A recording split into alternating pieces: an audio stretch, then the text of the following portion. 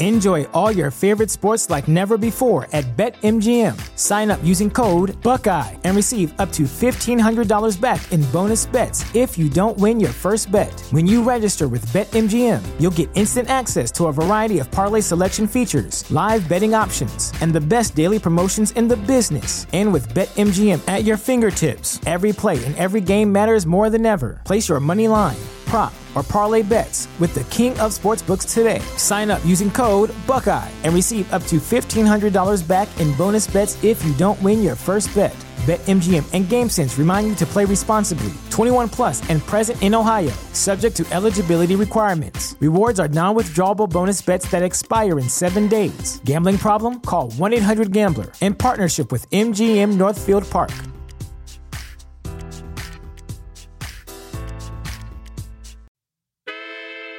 You are now listening to the hottest true crime podcast in the streets.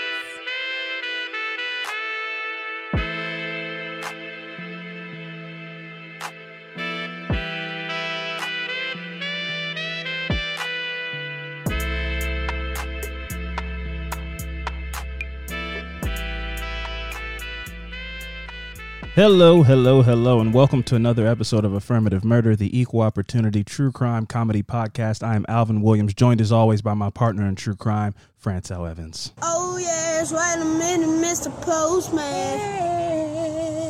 Yeah, man, I'm the mailman. Can't you tell, man? Gonna post to it. What up? Fran, what's going on, man? Not much, Island Boy. You just caught that wave? No, I saw the video a while ago. But it finally got stuck. I've been calling Max. I've been calling Max Island Boy. It finally got stuck in your head? Yeah. It'll get you eventually. That damn thing. The first 50 times I saw it, I kept rolling my eyes. Yeah. Culture vultures. Yeah. Ridiculous. They can't even sing. Who do they think they are, you know? And then it's like, then I'd caught myself washing dishes. Like, Island Boy trying to make it.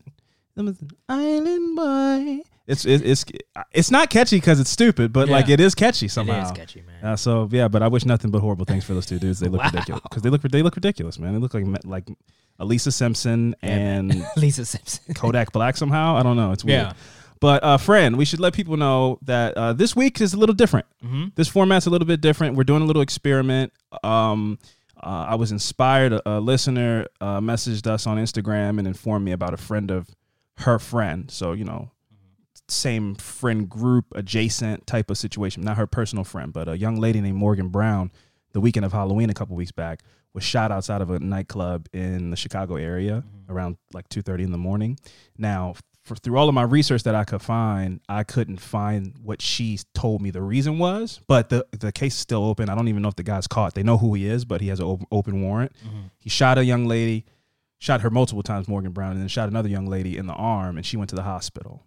So I don't know if this is like inside information. Maybe the girl that messaged us knows people in the circle, but she told me that it was because the young lady, Morgan Brown, turned down his advances.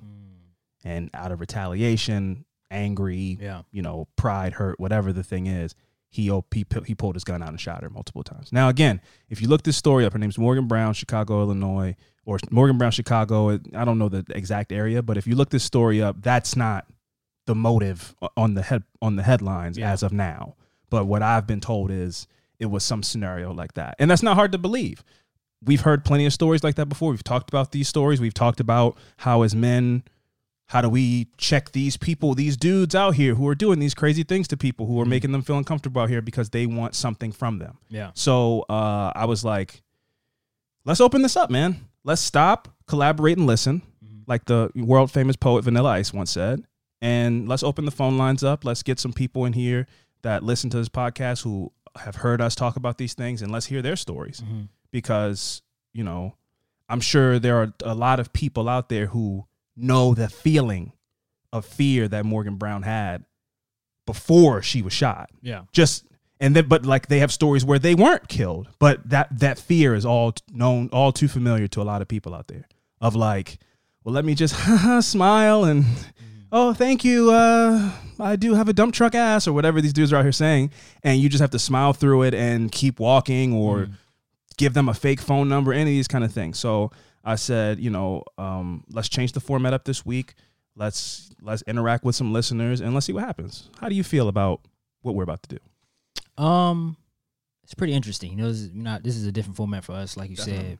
But I would love to hear these stories and, hear what these other, people that have been in these situations that, fortunately wasn't killed. Rest in peace, Morgan Brown, her name, right? Morgan Brown. I would love to hear, these stories and how, and, what was the outcome as far as, how did they handle it? And, was they with anybody? It's because, you can handle a situation different if you're with somebody and if you're not. For sure. So, the outcomes could be different, but I would love to hear, what these women go through. Absolutely. At that moment, and terrified. I know, so terrified. You don't know how this person's going to react. Yeah. To my, to whatever answer I give them. So I would love to see, hear those stories and what happened and how they handled those. Yeah, I'm really excited. I don't really know. I haven't thought this out. Like I don't have a well produced idea. Mm-hmm. So I'm just gonna start calling people. Hello, is this Lauren? Yes, it is. Hi, Lauren. This is Alvin and Fran from Affirmative Murder. We're giving you a call to chop it up for a bit. What is going on? How you doing? What's up? Hey, guys. It's so cool to be talking on the phone with you. Just, chilling. Yeah, for sure. We were talking earlier, and you said like you were traveling or something like that. Where are you traveling from? Yes. So I actually took a flight back a day earlier. I took a cross-country road trip with my mom. Life's a highway, and then man, spent a week in, spent a week in Houston with her. We definitely listened to a couple episodes of the show on the road. She's a fan now. Well done. Well done. And well done. Interestingly, we stopped in Money, Mississippi, where Emmett Till was accused of wolf whistling at Carolyn Bryant. Yes. Wow. So we stopped by what's left of the Bryant grocery store, and then we went to Winona, Mississippi, where the In the Dark podcast took place. Heavy. So we did some true crime tourism stuff on our trip. Yeah, heavy. I mean, did you guys did you get milkshakes or do like light stuff, or was it just like this deep existential store? Right. The Bryant grocery store is still owned by the family, and it's just like a shell of a building. They've just let it decay completely. I will say, though, you have to go down a dirt road to get there. Oh, no, I'm out. Oh, yeah. We were terrified. It was bright sunlight, and we ended up dropping a pin to a couple of friends just so people knew where we were. Yes. And then we had gone to take pictures of the memorial sign, but the sign keeps getting shot up and vandalized. And so they put up a bulletproof sign. A bulletproof sign? Somebody, at the Emmett Till Memorial site. I didn't even know there was a market. I didn't even know there was a market for that. Didn't know that was a thing. Yep. And somebody within a week of the bulletproof sign going in rammed into it with their car and stole it. So now there is a mound of dirt and a temporary plastic sign. Wow. That sounds like such a fun road trip to take with your mom. Once you have to pin your area, I'm out. That's If it. it's like, let me drop one of these just in case something bad happens and people need to find us. Yeah, we're glad we did it, but that's not happening again. I'm like, let's go to Graceland. Let's go to Graceland, see where Elvis Presley did music or whatever. Let's do that kind of stuff. Anything where it's like, let's drop our text out our notifications of our location to people or emergency contacts. Once we had to pull out the paper map I keep in my car. Oh, come on, Lauren. This is getting ridiculous now. No service. The hotspot doesn't work. You have to go back to analog. The GPS doesn't even work. They don't even care. The original says, GPS. we don't need to go down that Google's way. like, you guys should turn around. Right. The Magellan. You have to pull out the paper map. This is ridiculous, Lauren.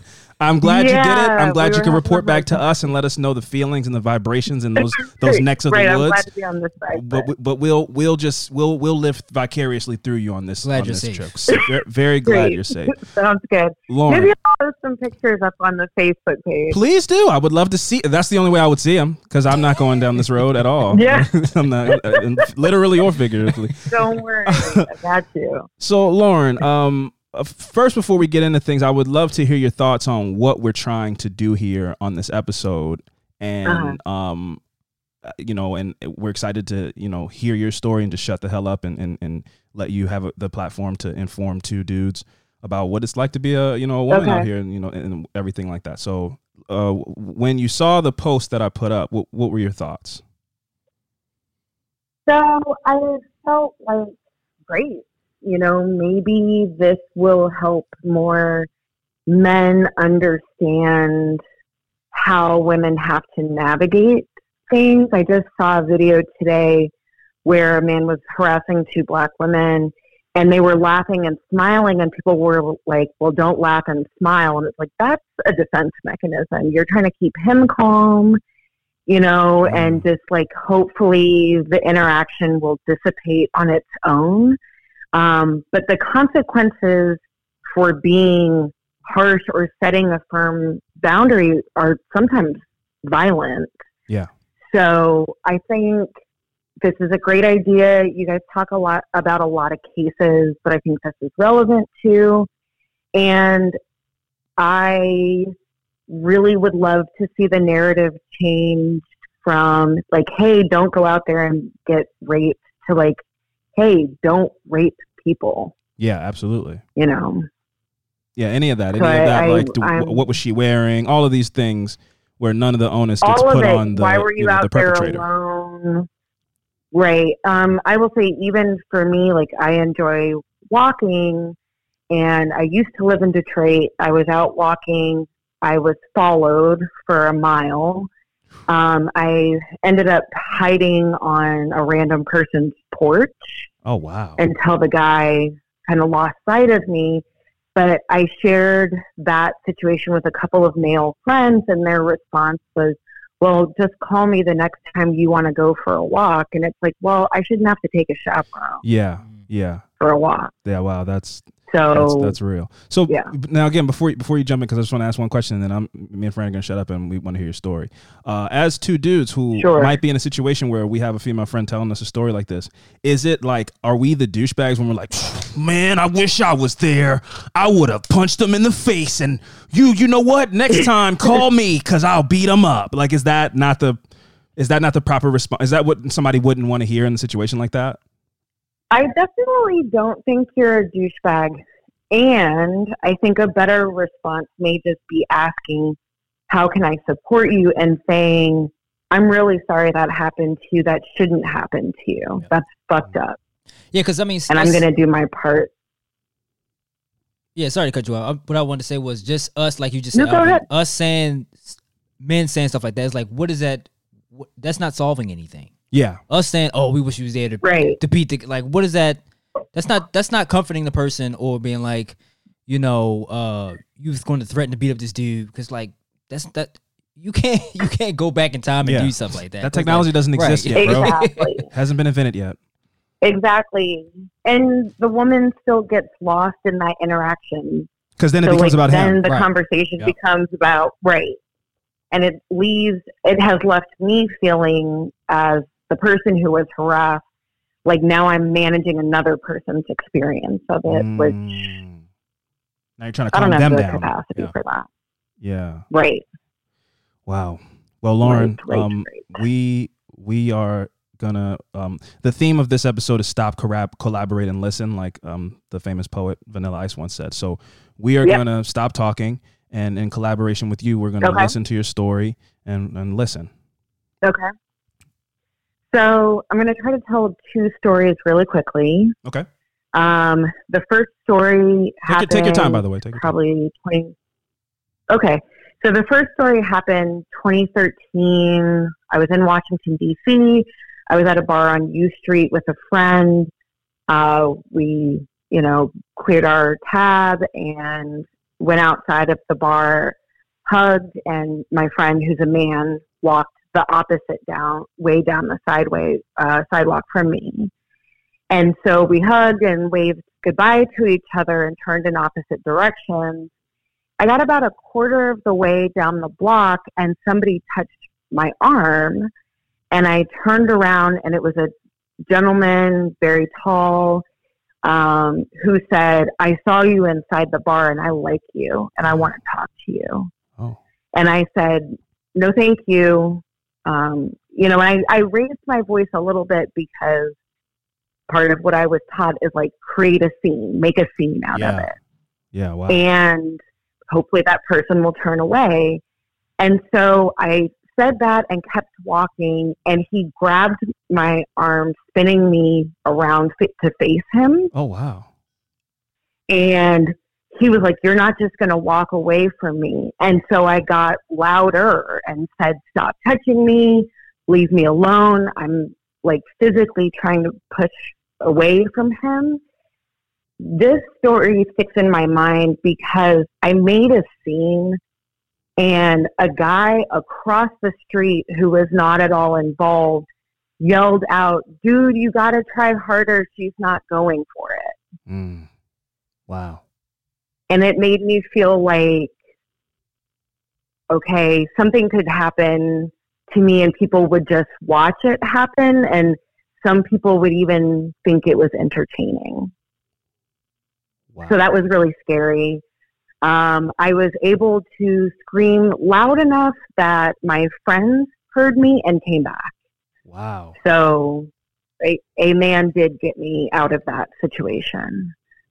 But it was very scary because I'm 5'3". The person was more than a foot taller than me. There's nothing, if he had decided to pick me up, there was nothing I could have done. Yeah.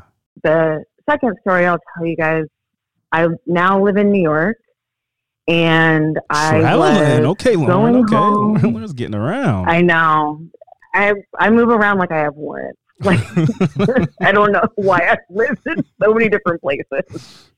But I now live in New York, and I was in the Nuwat section of Brooklyn, getting on the 3 train to go back home to Manhattan, where I live. It was late, and this stop was the end of the line. So the train's always pretty empty at either end of the line. So I got on, and at first it was just me alone in a car. And then a young man got on and sat kind of across diagonally from me. I didn't really pay attention. I think I was reading a book.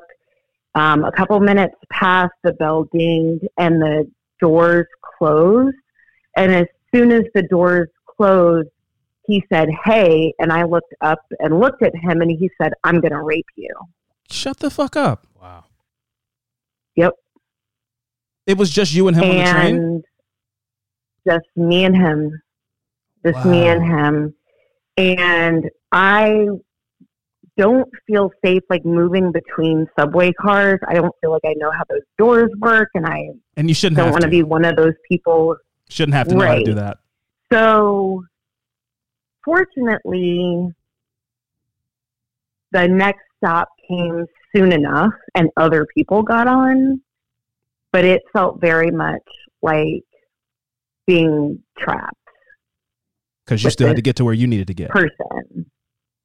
Right. And, the train's in motion. So, like, I don't, thankfully we were above ground. So if I had needed to call 911, I guess I could have, or pulled the emergency stop or something like that. But it was really a terrifying moment. And I shared that moment with a male friend who actually laughed and said, like, oh, what? These dudes are crazy out here. Oh, you know what? I don't know, sir. How's that funny? Yeah. And I was like, I don't feel like that's what happened. I feel like somebody threatened rape. Yeah. So I was trapped. And then, since you guys have given me the floor, I'll finish out the third story, which is the one I hinted about in Detroit. This happened summer 2020. So, like, we're in the thick of the pandemic, working from home. And I just wanted to, like, step away from work and go for a walk. And it was midday. I exited my apartment. I noticed that there was a guy wearing all black on a bicycle in the intersection. at the time I lived near a lot of like bars and restaurants. So he looked like a restaurant worker to me and didn't pay him any mind. I walked about a half a mile across a bridge and he was behind me. And so I stopped and turned around and looked at him and he just stopped. And I was like, okay, maybe I'm being weird still. Yeah. But then I walked further and he followed and I turned around and I said, what do you want? And he laughed and he was still on his bike. So I'm on the sidewalk. He's in the road on his bike. So like almost like when, riding next to you, but like a little further back, trailing a bit. Just like slightly over my left shoulder. Wow. Like he was like in my peripheral vision. Oh, that's not subtle. That's not subtle at all. No. And so I called a friend, and then he started riding beside me, and that's when I ran to a house that happened to be on the corner, and I banged on the door. A Black woman answered, and I was like, hey, I'm not asking you to let me in. We're in the middle of a pandemic. Can I hide in this corner of your porch? There's a man following me. She was super nice. She was like, yes, absolutely. Take your time. She brought me water.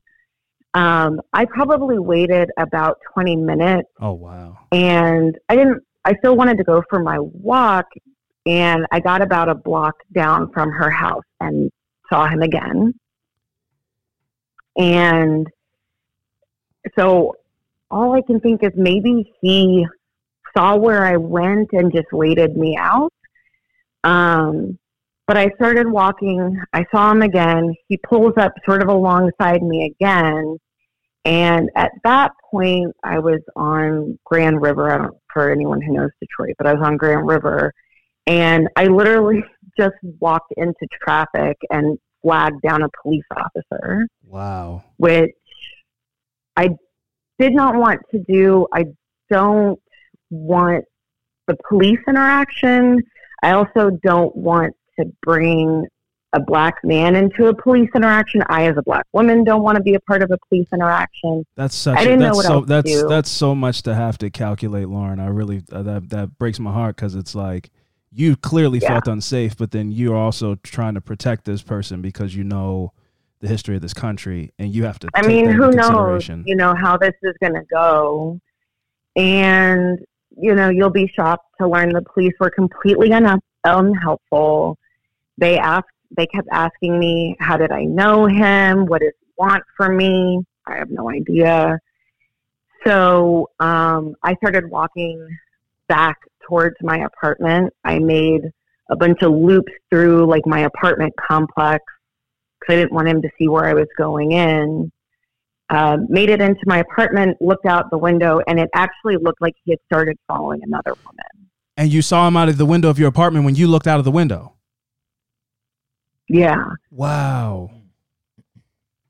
Yeah, because I walked up to Grand River. I lived off of Michigan, and so he just kind of rode back between those two streets.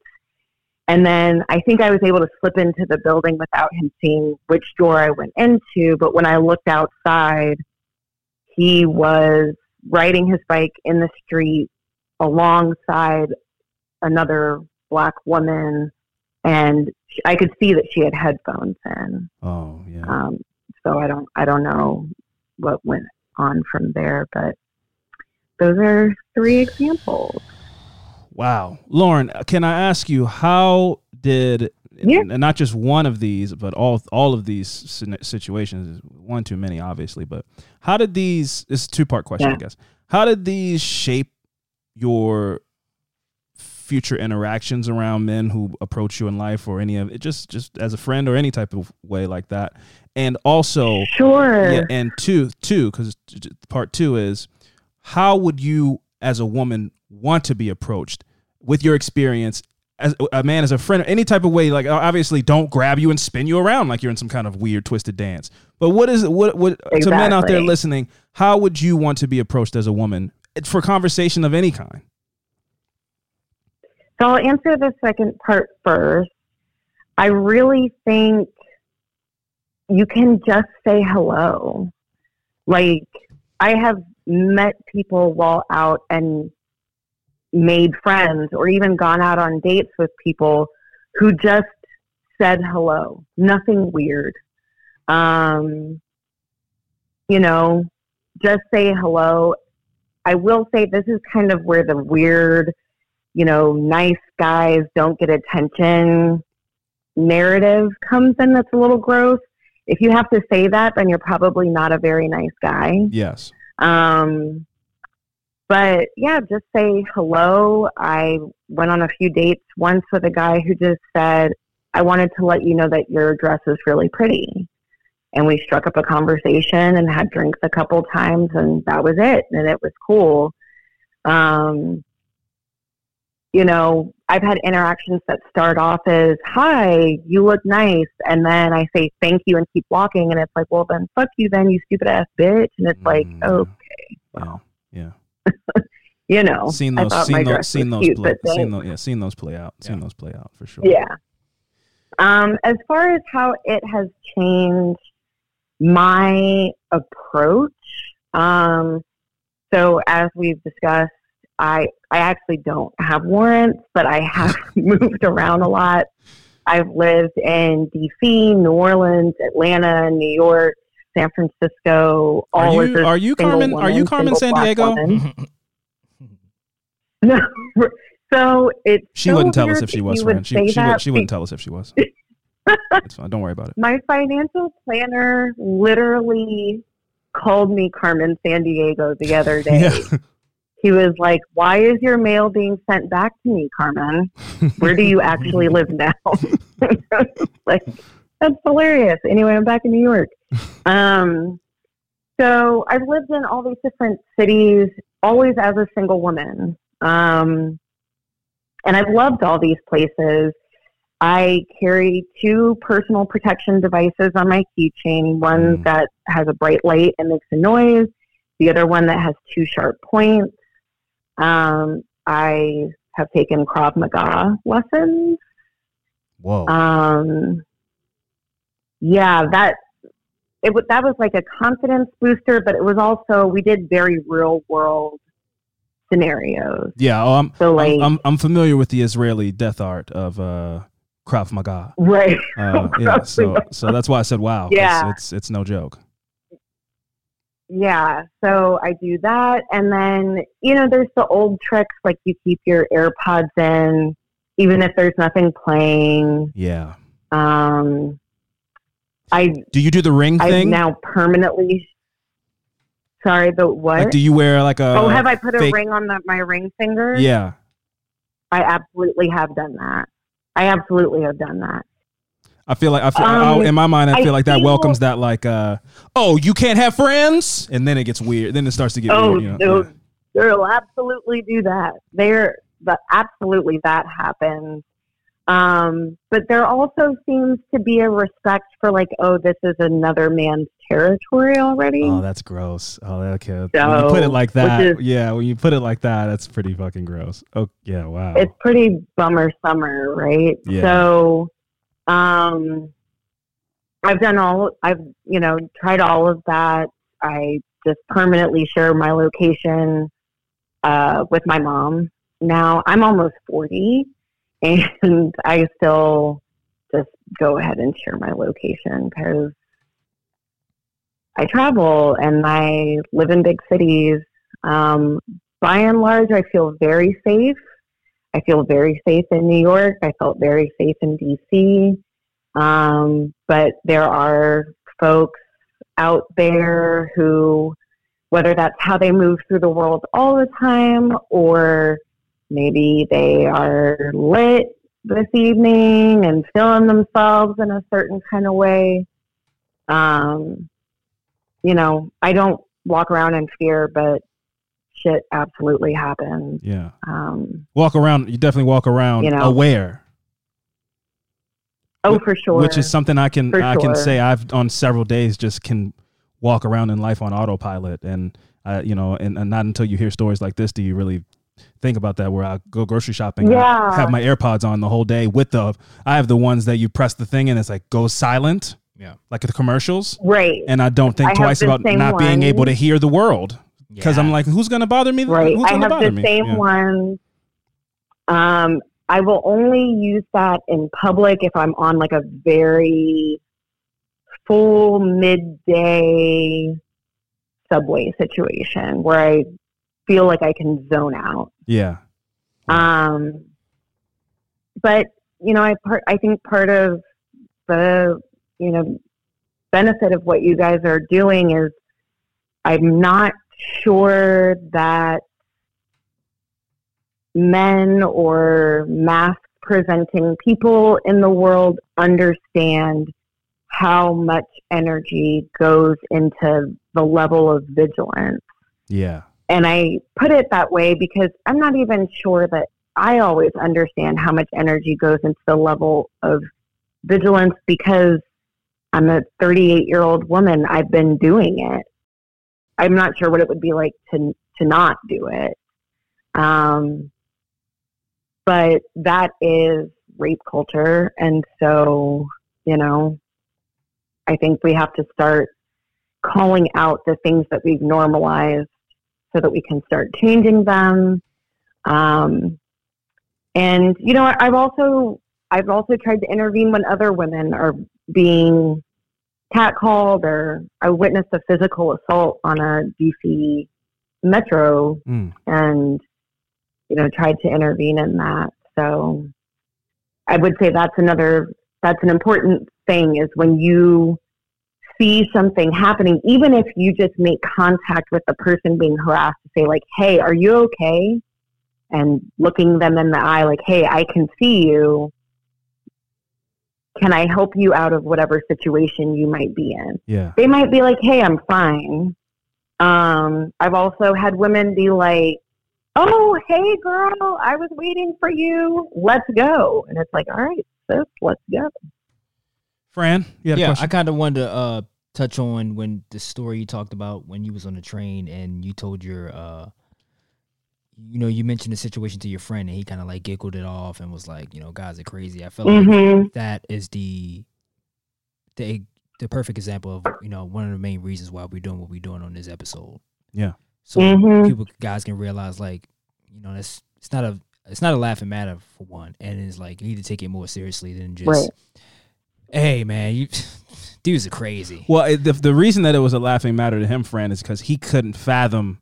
It sounded so ridiculous to somebody going like, I'm going to rape you. Like, he just came out and said it like that. Nobody does it. That's crazy. That's like insane. That's my point. Unfathomable to exactly. That's why I'm just saying like most guys think that way. Oh, for sure. That's the whole point of us doing this, to going like, hey, it's way deeper than that. And it's not funny at all. No. Right. Yeah.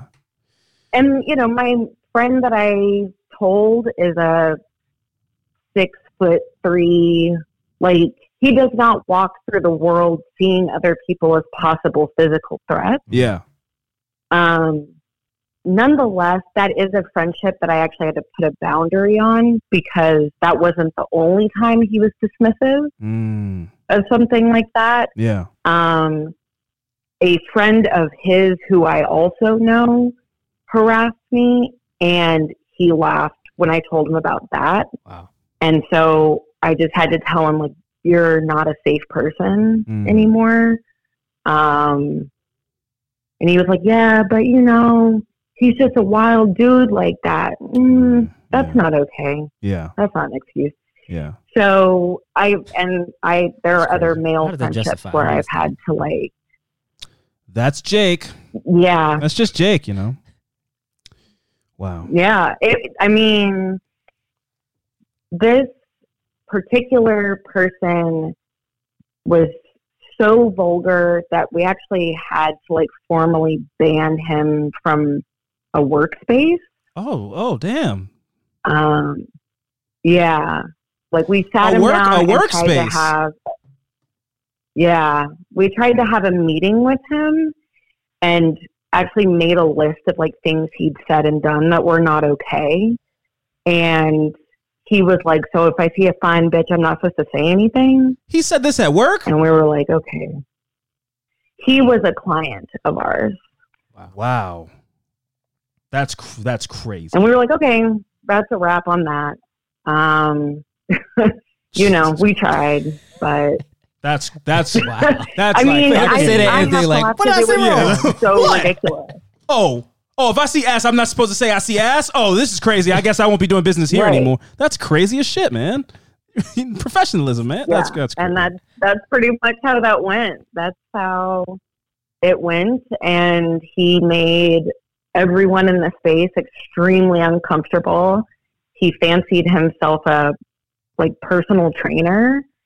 So his move was always to grab your side or your tummy and say oh, I can help you out. And it's or you could not touch my body. Or you could don't. That would be great. Yeah. You could don't. Right. You could fuck all the way off. Oh, wow, Lauren. Jesus. So yeah. Well, that was I told you, I'm 38. I got stories. Those were three heavy ones. Lauren, let's switch it up before we get out of here with you.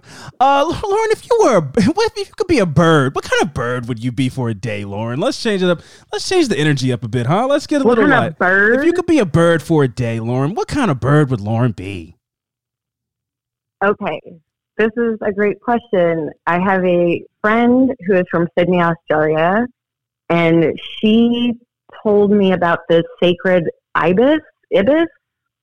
Sure. And it's this indigenous bird to Australia, but now they live off of trash in urban areas, and they're called bin chickens. So I would be a bin chicken for a day.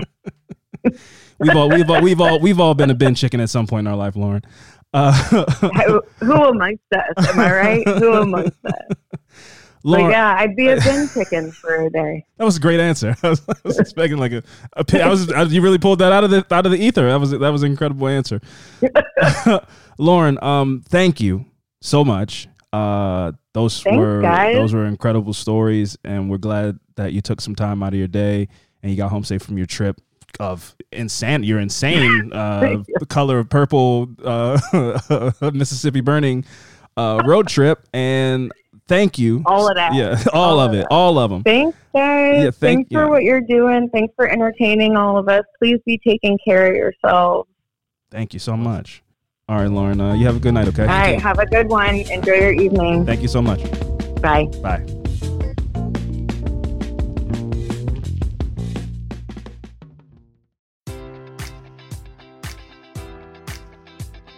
Enjoy all your favorite sports like never before at BetMGM. Sign up using code Buckeye and receive up to $1,500 back in bonus bets if you don't win your first bet. When you register with BetMGM, you'll get instant access to a variety of parlay selection features, live betting options, and the best daily promotions in the business. And with BetMGM at your fingertips, every play and every game matters more than ever. Place your money line, prop, or parlay bets with the king of sportsbooks today. Sign up using code Buckeye and receive up to $1,500 back in bonus bets if you don't win your first bet.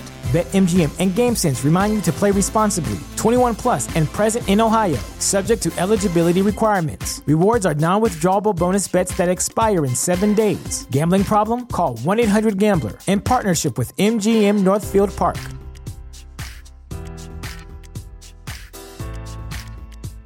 Our bodies come in different shapes and sizes, so doesn't it make sense that our weight loss plans should too? That's the beauty of Noom. They build a personal plan that factors in dietary restrictions, medical issues, and other personal needs so your plan works for you. Noom doesn't restrict or shame when you want to treat yourself. Their flexible program focuses on progress instead of perfection. You don't have to give up carbs or anything. And with their daily lessons, you can learn something new about your food choices every day. After just a few days of using the app, I learned how to recognize cues for overeating and how to choose the right foods to feel full. Stay focused on what's important to you with Noom's psychology and biology-based approach. Sign up for your trial today at Noom.com. That's Noom.com. And check out Noom's first ever cookbook, The Noom Kitchen, for 100 healthy and delicious recipes to promote better living. Available to buy now wherever books are sold. Wow. somebody just coming out and saying like I'm gonna rape you is I've never heard somebody tell me that before. You know, Yeah. even if you're a survivor of sexual assault, I just that's like so I couldn't imagine somebody saying that out loud like that. You know, like that really caught me off guard. You know, because you would think it would be more mysticism involved or tricks, or then they switch to the violence. But this was a person who just came straight forward with violence. It's a crazy person. Yeah, obviously. Yeah. But I mean, that was shocking, man. That was a really good call. Yeah. All right, let's get into another phone call. Hello? Hello, is this Sabs? It is. Hi, Sabs. This is Alvin from Affirmative Murder. You said you had a baby, so I'm trying to be quiet. How you doing? Yeah, I'm whispering too. I just moved into the other room. I'm doing good. I'm doing awesome. good. So we can talk regular now. Okay, yeah. Okay. Normal voices. Normal voices. Okay. How you doing? Hey. I know, doing good. Just wanting to share my experience with you guys before the baby wakes up and ruins the party. Yes. Real quick, Yeah. Sabs, is that the government or is that that's shorthand for Sabrina? You guys mentioned this on the Patreon. Someone actually did forget my name once and just called me Sabs, and I was like, that's kind of clever. That's what I And said. so it is, and so in attempts to be like cool, I tried to give myself a nickname and be like, hey, I'm Sabs, and people are like, oh, okay, Sabrina. Hasn't really stuck yet. But Well, it's stuck here, Gov. I'm not going to call you anything else. And there are, a decent amount of people listening to this who will only call you Sabs from now on. So you know something? You are the first person. I'm going to give you a round of applause. You're the first person who I applaud, both with sound effects and actually, for giving yourself a nickname. I usually don't like that, but I'm into this one. This time I'm into it. And you are. I now knight you Sabs. Thank you. It's nice to be official. No big deal. It's whatever. That's what we do here. Sabs, let's get into this because the theme of this episode I've been telling people is, we're here to stop, collaborate, and listen, like Vanilla Ice once said. So, you have a story to tell. We're two dudes who want to hear your story and understand what it's like for a person to go out into the world and experience things that we don't have to experience. And so we're going to stop talking. And did you say hi? Yeah, I did. Okay, yeah, Fran said hi. So those are out of the way. Throw those out the window. We're going to stop talking, and in collaboration with you, we're going to listen to your story. Cool. So basically, I went to college in Northern California, and as most college students do, would go out to the bars. Sure. One night, we'll call him a gentleman. There's other words we could use, but we'll just say gentleman. You can throw one out if you'd like. Offered to buy me. He asked if I wanted a beer. Okay. And my mom, being the very paranoid, traditional Latin woman she is, always told me never let a gentleman or someone you don't know buy you a drink because you don't know what they're going to put in it, what they're going to do. Just don't do it. And so I said no. Very, very polite. Turned around and finished talking with my two friends who I was there with. And that is all I remember. Apparently, he had roofied me. He did not like the fact that I didn't want to drink. So did you have a drink in your hand? I was about that same thing. I had a bottle of beer. Wow. And I set it down on the table. And at some point, he'd slipped something into it. I'm not sure when. There wasn't a ton of people in the bar. But he roofied me. And next thing you know, the two roommates I lived with, two larger actual gentlemen, were looking for me, couldn't find me. And this guy had carried my limp body down the stairs and was trying to get me into a car. Get the fuck out of here. Yeah. Long story short, he didn't succeed. My two guy roommates confronted him, and he said that he knew me. They knew he didn't know me. And then he's like, oh, well, she's my girlfriend. And they're like, no, she's not. And then he started getting confrontational with them. And before calling the cops, they, beat him up. Nice. But apparently this guy had a habit of drugging women. I was about to say this sounds like turned down his advances. No, this wasn't his first rodeo. No. So how'd you find that out? Was he known at this bar or just around the college town? Like, so I had woken up the next morning at my parents' house very confused as to why I was there, and my parents had explained to me that I was roofied. I had to go to the hospital, file a police report. We did the whole shebang, and the guy ended up getting arrested and had a previous criminal record. And so that's how we found out that he had done this before. And did you pursue charges against him? Were you able to do that? Or was that like a whole messy, like, bullshit? Can't prove it? It was a whole messy thing. Yeah. You can't really prove it. There's no video, blah, blah, blah, blah, that type of thing. So there's really nothing they could charge him with. They didn't have it on camera that he roofied me. He said that long story short, at best, at worst, he was just trying to take a drunk girl home. And I mean, I wasn't drunk. I couldn't walk. I was completely out. He was carrying my limp body. And, no one, passerbys or anyone said anything or tried to stop him. Maybe they thought he was a friend just trying to get me home. That's the scary, because that was going to be my next question, because that's the scary part is that you go out, whether, I haven't done bar crawls like I used to, but, in college times, you go and you do that stuff and you might see a girl who is 3 sheets to the wind, falling down or whatever. And you just, in your mind, just instinctively you go, oh, she went hard tonight.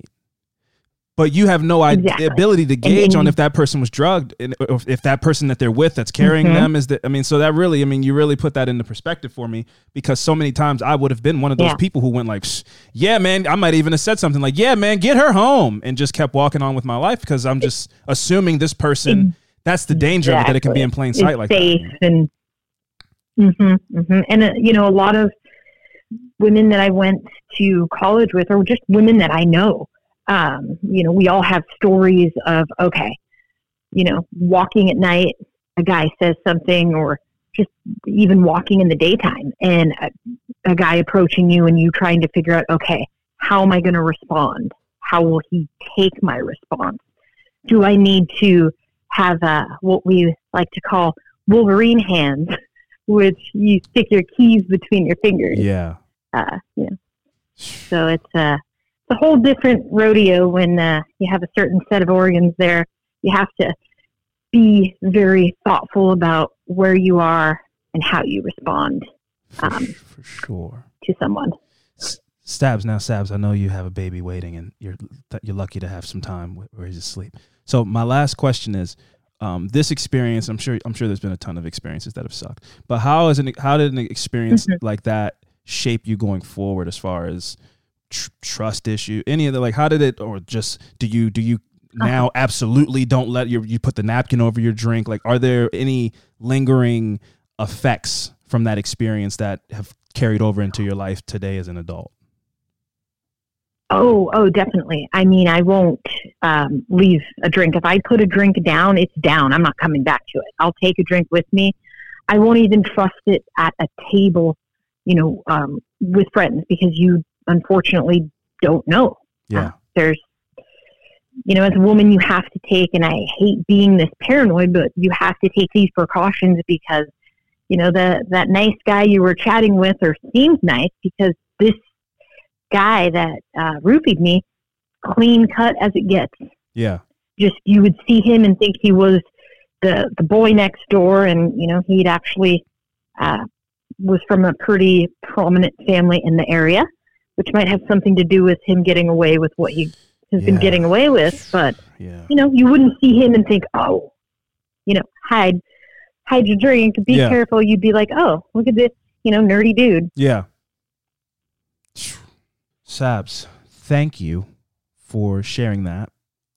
Really appreciated it. You are welcome. I think that I'm hopeful that doing this will help people, not only just hearing stories that they can relate to, but hearing things that you shouldn't do, which, I mean, the things we've heard so far, it's like, yeah, I would never do that. Obviously, don't just grab people's hips and don't do stuff like that. But there are people who don't know that. Mm-hmm. Your story's an extreme one, obviously. Exactly. So if I don't think nobody's out here accidentally roofing people. Yeah. But hearing spilled the roofies. Yeah. Oh, my bad. Sorry.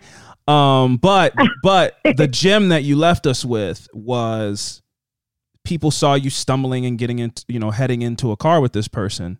And so maybe next somebody hears that and goes, okay, maybe I'll keep my eye out next time. And maybe I'll go ask the questions that your friends asked that person. Like, do you know this person?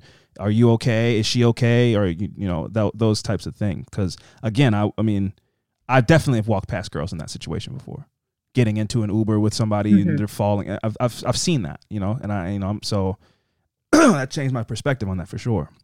So thank you for that. Yeah, and it never hurts to just make sure the lady's okay, because if my friends hadn't found me, I don't know what would have happened to me, and I would rather just kind of advise men, err on the side of caution. If something feels right or looks sketch, if a woman is literally draped over a man's shoulder, unconscious, like no body movement at all, maybe you just say, "Hey, bro, do you need some help? Yeah. Is she cool? You need to call someone," and you could possibly get her out of a bad situation if she is in one. For sure.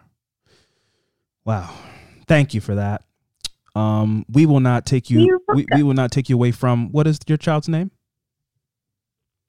James. We will not take you from. You're gonna call him like Jam or Jame, or how are you gonna pass down the Sabs thing to him? Because you get to give him, he doesn't have to give himself a nickname. You get to do it. Yeah. No.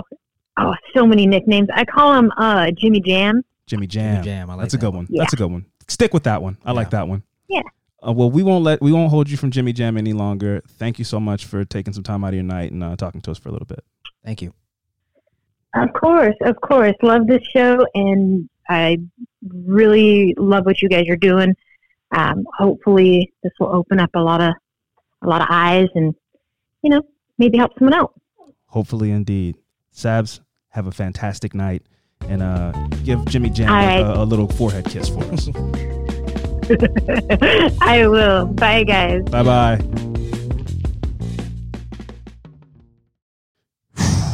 Yeah, man, it's hard to hear these stories and to think nobody saw that dude do that. Slip of something in her drink? Yeah. Man, I watched a video on TikTok of a girl with several cups in her apartment just doing moves that you would see somebody do in a bar. Yeah. Where she's like, "Oh, excuse me, let me grab a napkin." Bloop, drop a beer bottle though? Yeah, beer bottle. Yeah. You've been doing that. You've done that way too many times. Yeah. I mean, if it's open, it's got a hole in it, Yeah, man. I mean, these stories are crazy. It's like, I have a child. I have 2 children. I have a boy and a girl. Mm-hmm. If to hear stuff like this happen to Sophie, we have a problem. Yeah, to hear stuff like this, that Max has something to do, we have a problem. Absolutely. I really, honestly, like, how many times, Fran? I mean, how many times have we gone out to a bar and you see a girl you just go, man, she was too many shots. Huh? I mean, again, I feel after hearing Sabs' story, after hearing Sabs' story in that moment of her telling that, and these are the things that we as men have to reckon with, is in that I've probably been that dude of like, try harder, man. Like Lauren said, like, she's not going for it. But me as a person that's like, man, get her home quick, because she is falling over all over the place. And I just assume she knows him, he knows her. She drank too much, safely, or not blackout drunk or whatever, but like from alcohol, not from somebody slipping something in their drink. Right. And just statistically, the number of times that I've seen that, I probably have seen women be roofied before, or that have roofies in their system. So that's a lot to reckon with. Crazy. You feel like, obviously, what could I have done? Yeah, but to be out, having a good times with your friends, and then to wake up, hours later and go. And no, I only had 2 beers. Yeah. This wasn't alcohol. That's terrifying. That's almost like, I won't go. I'm not even gonna go out. That's why I'm asking them that question. Yeah. Like, what comes from this experience? You know, because imagine you wake up in a strange dude's room on his bed. Yeah. And then you're like, I don't remember sleeping with this. You know, now you have to reckon with that. Yeah. You know, so she thankfully woke up at her parents' house, but there's so many women with stories that, people in general, honestly, with stories like, I woke up somewhere I didn't know where I have been, my underwear were off, all that, this, that, and the third. Yeah. You know, Thankfully, so, her friends, came in to rescue her and kicked his ass. Yeah. It's great stories, man. Yes, these are pretty nuts. Okay, let's go.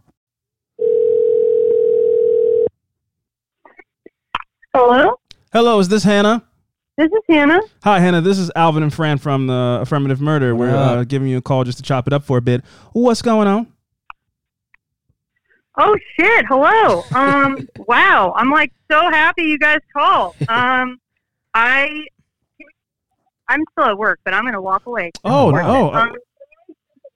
Well, don't get written up. I'm stepping away. You can. She can. Oh no. I'm a graduate student, and they pay me so little. It's okay. But anyway, this is amazing. Yeah, I would love to talk about whatever. I know you guys have some specific questions you want to ask. So we don't. Please fire away. We don't.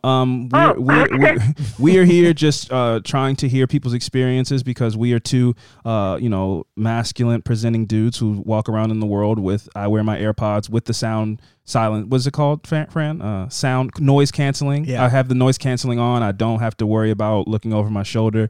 I don't have to do any of these things. So we wanted to hear some stories from people who might have stories like that, and we're here to shut the fuck up and listen.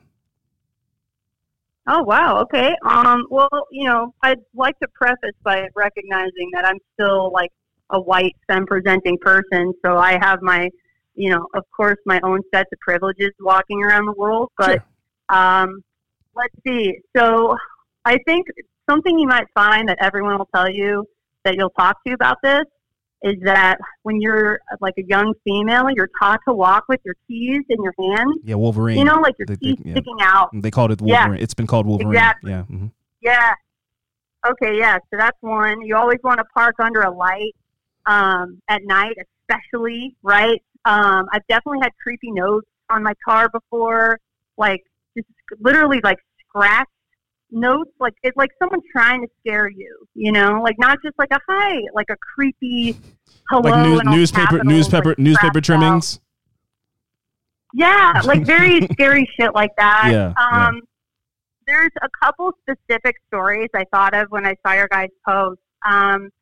One is when I had some friends at my parents' house. This was years ago, and one of my friends locked her keys in the car, and so we called tow truck guy. And I'm just, being nice. He was really quiet, and like I was just shooting the shit and being polite. And I get in my car, and this might not be, I guess, the most PG, but I'm like smoking a bowl in my car in my driveway. Yank it up. And we're not. It's not a church podcast. I live in California, so it's a little, it's different here. You were blowing some dank. So, yes, proceed.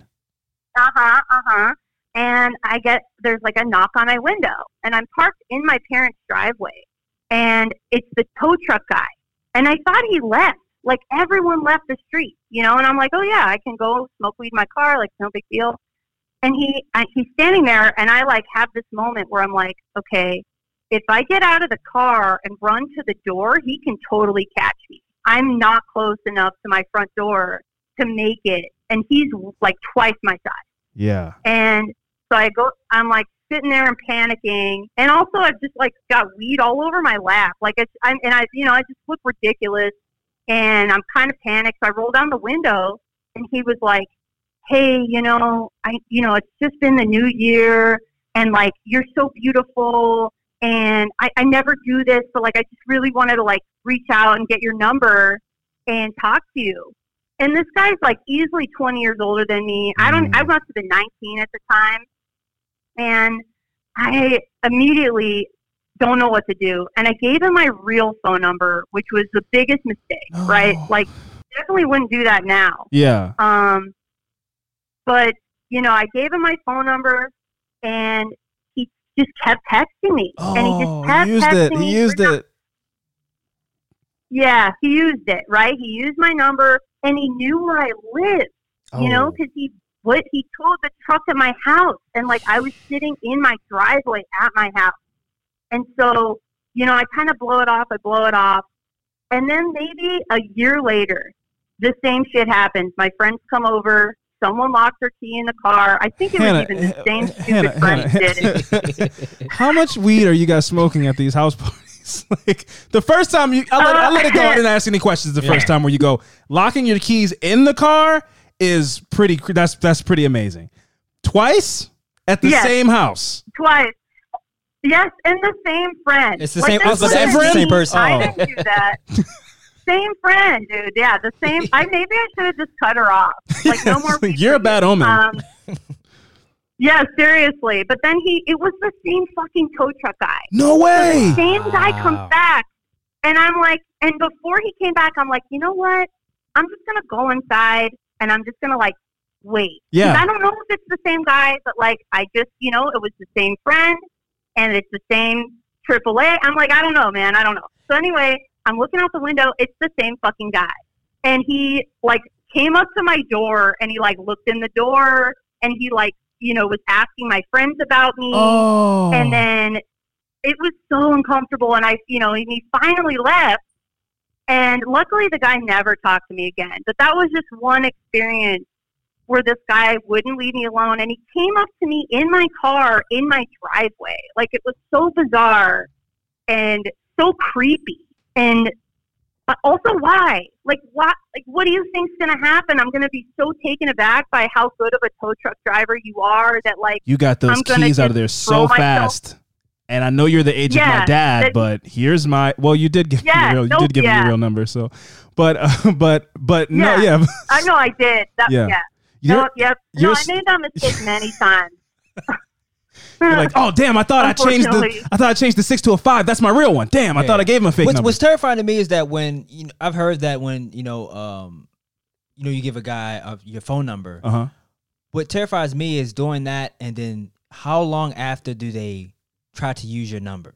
Is it like I want to see if this works. I want to see if this is the real number in front of you. Oh, I saw a girl. That's terrifying. That's creepy. I saw a girl give a guy a fake number in his face, and he called it right there. That's what I mean. Mm-hmm. And she said my phone was disconnected. Oh my Hannah. goodness! It was a quick save. Yeah. I was like, this person's meant to be my friend. It was a quick. She was like, yeah, I'm just going through some financial stuff right now. My number's disconnected. That's why I went to that. But it was just a fake number. Yeah. But also, I did want to speak on like the don't tow trucks communicate through like radio? Is that like a thing, or I'm just making that up? I don't know. They probably have CB radio. I feel like that's CB culture. Because this is crazy. It's crazy for you to get the same tow truck guy twice. And he like, I'll take this. Yep. I'll take this. I'll take this call. He was like, take a break, Dusty. Yeah. Dusty's a tow truck guy named Dusty. I'll handle this one. I lived there. Yeah, it's crazy I lived there. So you're probably right. Yeah, it's crazy that he also showed up and was like looking around, like, hey, is Hannah here? Did you guys know you're friends with somebody who ghosts people? It's like, why are you saying ghost? You're 40. I'm just saying she ghosts people, so maybe you shouldn't be friends with a person who ghosts people. I'm just saying you maybe shouldn't have bad friends in your life. Mm-hmm. So. Yeah, wow, that is right? wow. I mean, we make the jokes and stuff, but that is wow. What did he think? I mean, what did he think? He was like, yeah, maybe she'll be my tow truck queen. 19 tow truck queen in 19. Yeah, it was just oh my god, that's just one, right? Like I said, that's one story. I have another story where I worked at the community college I went to, and I was, working at this main desk, and this guy would always come up to me when I was working and just talk to me like while I'm helping other people, like clearly in the middle of my job, and he just would not leave me alone. And, and I tried to like test the waters where I'd ask my coworkers like, hey, go sit here for a sec. I'm going to switch spots with you and we'll see if he stays. And as soon as I would leave the area, he would leave. Like it was one of those things where it was very apparent. He was there so then, for you. Again, he asked me for my number, and this is back when I was the dumb young child. I'm like 30 now, but, would not do it the same way. But I gave him my number because I felt bad. And it's always the guilt. The guilt is like, that's what makes you give in. Yeah. It's just like you feel bad, you know, because they came up to you and they asked you, and that must have been scary, and you know, whatever. So I hear that, but you know what, number. Hen? I know you probably know now. Fuck that guy. You know what I mean? Like that guy can take it. That any guy listening to this, your ego can take a bruising. She said no, bro. Move on. If she said no, you got to go. You don't have to like, come on, you know, I just really going through a lot. It'd be nice if you could let me take you out for a drink. No, man, fuck. I don't want to. Yeah, that's it. That's simple as that. I don't know I don't know, Alvin. There's a the radio show host here. I can't remember the guy's name, but they do a segment where they give like a fake number out. The fake number. Mm-hmm. Yeah, and then the guys will call that number and then just say creepy shit on the voicemail. Yeah. And I was like, these people, that's so creepy, man. That's why before we get off the phone with Hannah, once she finishes this story, we're gonna get a piece of paper out and write her a fake phone number. Yeah, that you just keep this. That's a great idea. Just have a default one. Memorize it like it's a real one. Just call us. Yeah, we'll give them the Google. We'll give them the Google number. We'll play. Yeah. Oh, are we gonna become a radio show and play? Oh wow, man. And no, Hannah, please continue. I love it. Yeah. Oh yeah. So I give this guy my number. He's, you know, texting me and not texting me back. Like, I'm not responding. And then he confronted me at school, and he was like, "Why aren't you texting me back?" And I didn't even know what to say. I was so like, no one had ever done that to me before, where they were like so demanding of like an answer, you know. And I didn't know what to do, and I didn't feel safe to be like, I'm not interested, you know. But I said something like, you know, I'm really busy. What's some bullshit excuse? Yeah. And then I went to a class, and it was a class. I was making up a class. So it was like a day I don't even normally go to this class. And he just happens to walk in to talk to the teacher, and he sees me. And then I make a mental note. I'm like, okay, so he's around. And then a half an hour later, I walk out of class. I'm on the phone with my mom. I'm like heading home. And I'm coming down the stairs. And it was like a movie. Like, he just appeared at the bottom of the stairs from like behind a building. Oh, like, no he way. was hiding behind a building. And then he just pops out. Joe, he's Joe. He was just like, he Joe'd you. Yeah, he was so, yes. He Joe'd me. Yep, 1,000%. And I was like, hello. And I like immediately get off the phone with my mom, and I text her, and I'm like, hey, this is happening. And, you know, again, he's like trying to pressure me. And I'm like, dude, I just had a long day. I got to get home. Like, I got to go to work, whatever it was. And so I like got out of the situation. But then he texted me again, and I finally just lost it. I was like, dude, you are making me feel so scared. I'm going to report you. Like, if you don't leave me alone, I'm going to fucking report you to someone higher up. And I don't know what will happen to you, but you're a student, and it's not going to be good for you. Yeah. So, like, either leave me the fuck alone, or I will take it to somewhere higher up. And he left me alone. Yeah, and it's like, that was, you know, I mean, again, that was a long time ago, but yeah, those things stick with you. It's crazy. Okay, so fucking crazy. So the question I've been asking everyone that we, after they tell these stories, is how going forward from these two incidences that seem like they were pretty close to each other, and I'm sure there's been a ton of other crazy incidences, but from these two that you've shared with us, how have you proceeded going forward? I hope, for one, you know, stop giving out your real phone number. Yeah. So that's one. So you stop giving out your real phone number. That's a big one. But what I mean, like, what else has like stuck with you, like a muscle memory, to now where I don't smoke weed in my car at night, or anything that I or friend might just do without even thinking? What have you walked away from these incidences and these experiences that have like stuck with you and changed you? Yeah, that's a great question. Well, after that last experience I talked about, my dad got me like a mini, not like a taser, but like one of those little stun guns. They're called like damsel in defense or some shit. It's like a stun gun for girls, which is really a stupid concept. But got one of those. I started carrying a knife. So I have like walk around with weapons, you know. Yeah, so that's a thing. And then other things though, like, as soon as I get in my car, I lock the doors. like immediately. Yeah. Immediately. Even if someone's coming to my car, like I'm not alone in the car. If I'm by myself in the car, doors are locked always. I have like my locations turned on my social media so that if, you know, something ever happens, I can like people know where I am. There's also like apps you can download that it can send an emergency text to like 10 people. You know, Oh, wow. you just press a button, it'll send it out. Man, they're quite. I've got like fake knives that are like a lipstick knife where it looks like a lipstick, but it's not.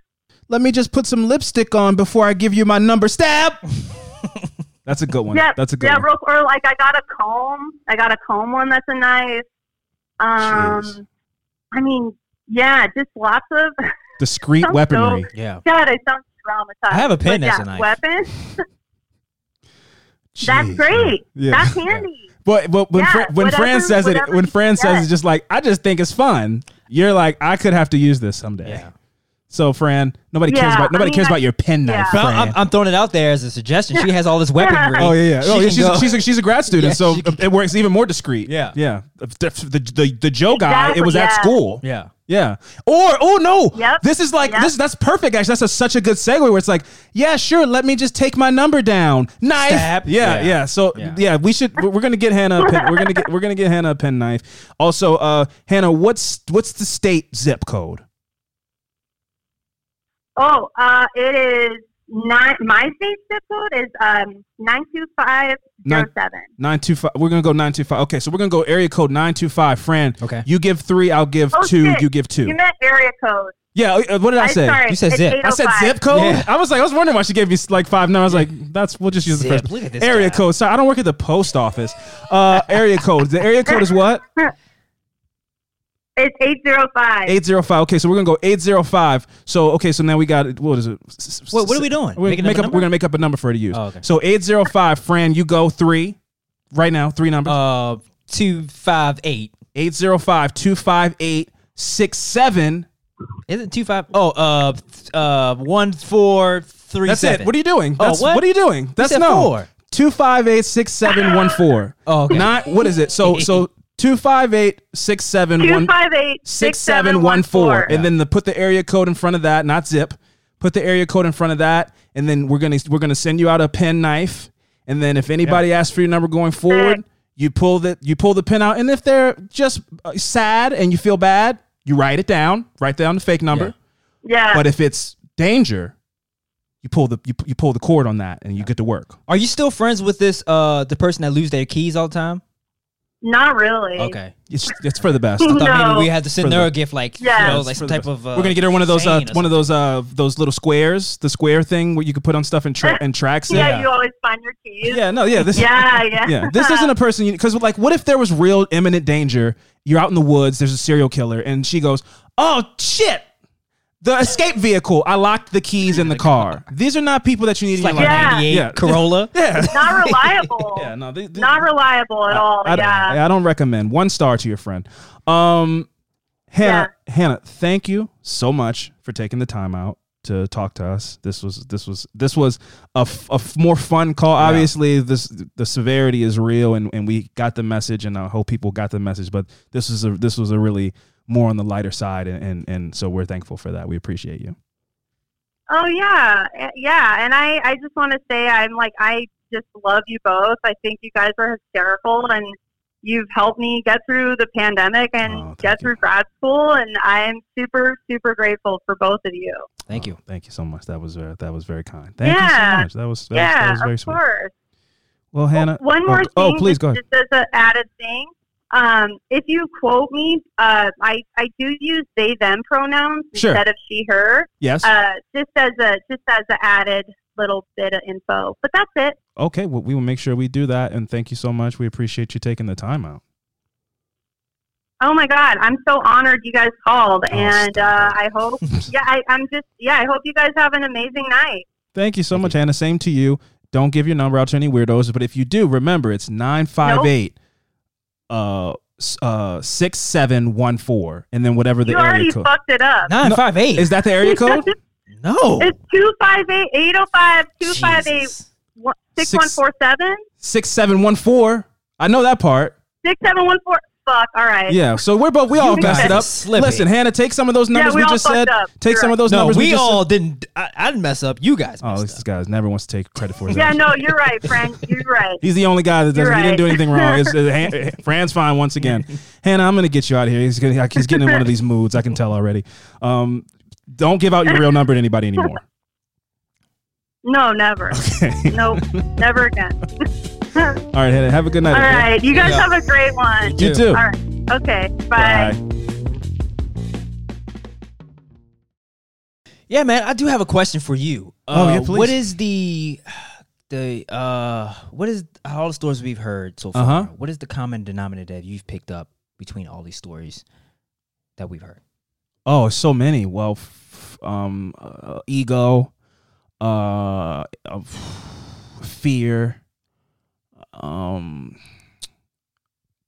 the Wolverine key thing has come up a lot. Yeah. To me, correct me if I'm wrong here. It sounds like I'm picking up on a lot of like fictional type of scenarios that guys see Yes, and go, "Oh, that worked."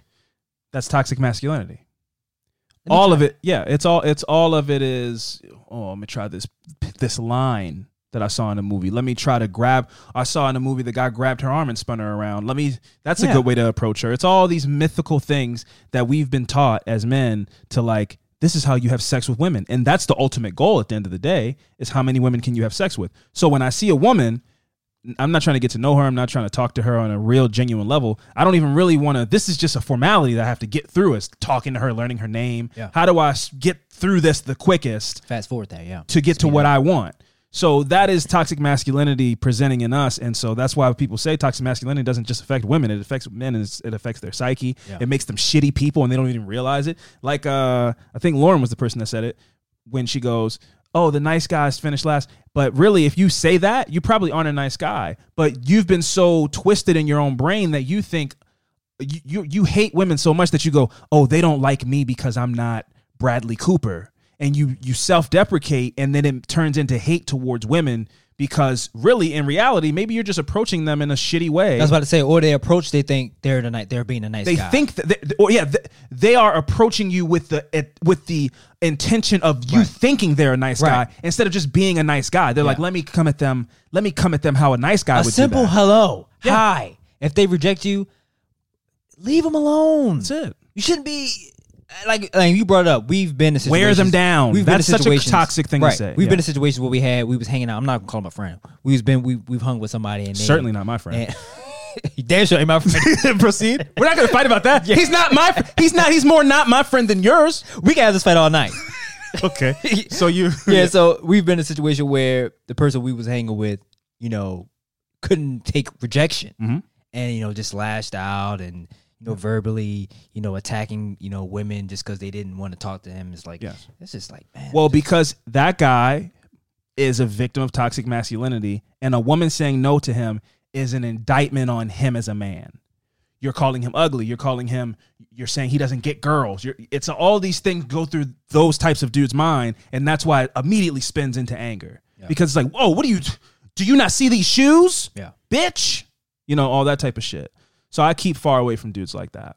But yeah, man, this has been really enlightening, and we have a few more. So okay, third time's the charm, Fran. We've ran into some technical difficulties for the last couple of attempts, and the kids did it again. Is it something I'm doing? Oh, okay, here we go. Oh my God, I'm nervous. Okay. Oh, it's working. Oh God, please. What's the name? Laura. Hello, is this Laura? yes, speaking. Oh, thank God. Oh my God. Hi, Laura. This is Fran and Alvin from Affirmative Murder. How are you doing? What's up? I'm good. How are you guys? Good. We've ran into some technical difficulties the last couple of attempts, and we thought that you were going to be the third strike, but you're not because you're on the phone. Hi, Yay! Hi. Laura.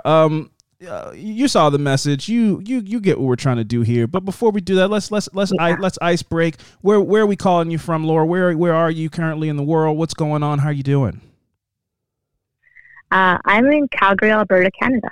Oh, Canada. Yeah, cool. Nice. Is it Mm-hmm. freezing cold already there, huh? Actually, scarily, no. Makes Oh. me really concerned about climate change. Fun. That's another fun conversation. Yeah, because normally it should be snowing by now. We Yeah. normally get snow by Halloween. Jeez. Well, Laura, like I said, you saw the post. What we're here to do is, we're two dudes walking around through life, not a care in the world. We don't really understand what it's like to be a person who is walking around in the world with their antennas up and being alert and being aware and all of those things. So what we're here to do on this episode is to stop, collaborate, and listen to our listeners who support us. So that was an Ice-T lyric. It's from Ice Ice Baby. No big deal. Ice-T. I mean, Vanilla Ice. He's in the Ice family. Sorry, not Ice-T. Vanilla Ice, another Ice rapper. Vanilla Ice. It's one of his poetic lines. So we would love to shut the hell up and listen to you. Tell us what your experience in this life has been under the patriarchy. Oh, God, under the patriarchy. Well, I think I should start at the beginning because once upon a time, I too lived carefree and didn't know that I needed to be scared. That's deep. And, That's deep. That's deep. And the first time it happened to me, I was just 14. I didn't think this was going to be so hard to talk about. Again, hey, listen, if there's anything that's too difficult to talk about, please don't feel obligated to do so. Not here to make anybody feel uncomfortable. Yeah, no. Okay. Like these aren't even deep stories. Like I know people have gone through much, much worse. But it's hard to think that I was just 14 because I'm 27 now, and it's like, oh, I was a baby, Yeah. But I was getting on the bus to go home, and it's public transit, and lots of people from my school took that bus, but also lots of people from the nearby high school took that bus. And my sister was in that high school, and I knew lots of her friends.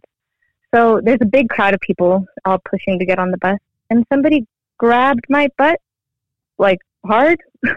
Oh, wow. And my first thought was, oh, it must be one of my sister's friends, saying, like, trying to spook me, Yeah. So I turn around laughing to say hi, and it's nobody that I know. There's two men, one guy who looked creepy as hell, but maybe was like 18, and one who was like 50. Oh. And I didn't know who had grabbed my butt, and I didn't know what to do. Like, I'd never been in this situation. I'd never been trained. I just shut down immediately. Like, I just went back inside myself. Yeah. And like a minute later, I told my friend, like, somebody grabbed my butt. And she was like, oh, was that your first time? And so she played it super cool, and it made me feel like I was overreacting. Oh. Jeez. So, like, and something that I've realized now is, like, I get a lot less cat calls as an adult woman, and I think they know, that when you're young, you're not going to defend yourself. Because if someone did that to me now, I'd turn around and be like, who the fuck grabbed my ass, you know? And, like, make a big scene and make them feel bad about themselves. But I was a child, so I didn't know, and because that's really deep, and we haven't had any stories from this age tonight, but I'm sure that every woman listening can relate to what you're saying, which is, from what I'm understanding, is like, up until that point, I'm sure you had crushes and boys had crushes on you, but this was like the first time that you had been sexually accosted and had to come to grips with the idea that, like, there are these societal fucked up things that are happening in the world. Yeah, that people will do that to you. Yeah. Yeah. Wow. And that there's no real recourse for it. And, like, now definitely there's a culture shift where you're encouraged to stand up. Like, and I think any friend of mine, and even any girl nowadays, like, I have a younger cousin who's way more empowered than I ever was back then. And, like, they would not allow each other to play cool. Like, if one of them was freaked out, the other one would be like, who did that, Yeah. And stand up for them. But not then. And I'm sure there's people now who are still too scared to share. Oh, I'm sure. I mean, you're talking about 18 and a 50-year-old man. You turn around and you don't even know which one of them did it, and you're 14 years old. I mean, yeah. Where even before, this is prior to the time that we're living in now of empowerment. But like, where do you muster up the courage? I once had when we were younger, I remember like a 50-year-old dude told me to pull my pants up one time.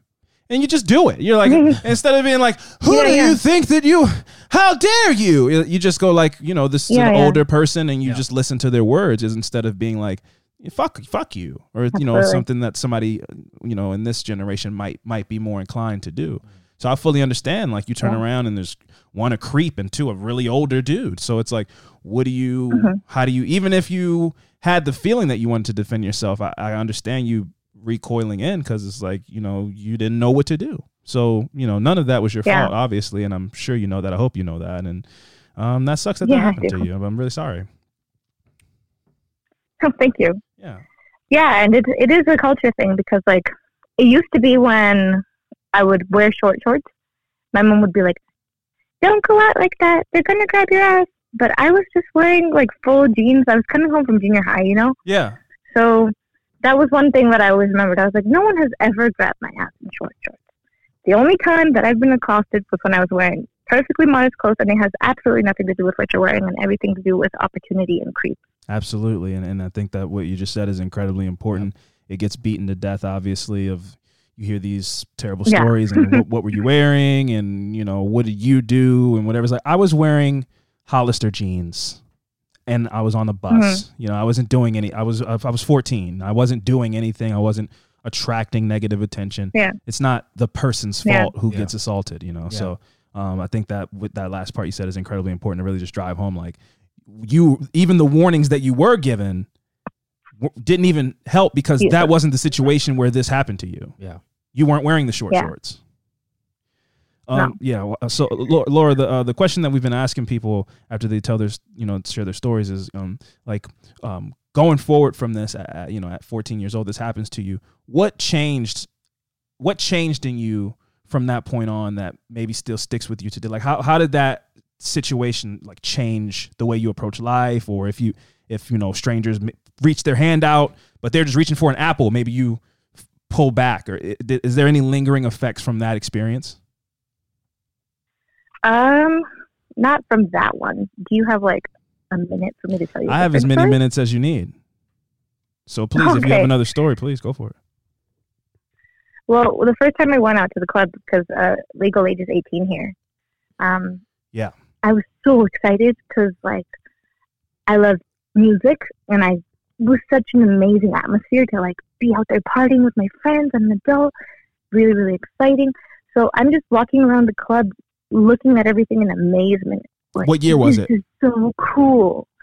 Oh God, what year was it? Oh, 2012. Ooh, so maybe like some Avicii's happening. Okay. Yeah. I'm trying to get there. Okay. Yeah, so you're just blown away. Lights, the colored lights. Yeah. Oh my God. The beat, we're dancing. It's amazing. I get to drink. It's really cool. And like, I'm smiling at everyone around me, and I'm just walking around looking for my friends, and I smile at this random dude because I'm excited to be there. Yeah.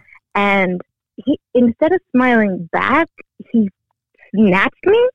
He like grabbed my arm really hard and pulled me back. Oh. Because I guess he saw my smile as like an invitation. To what? And so I don't know.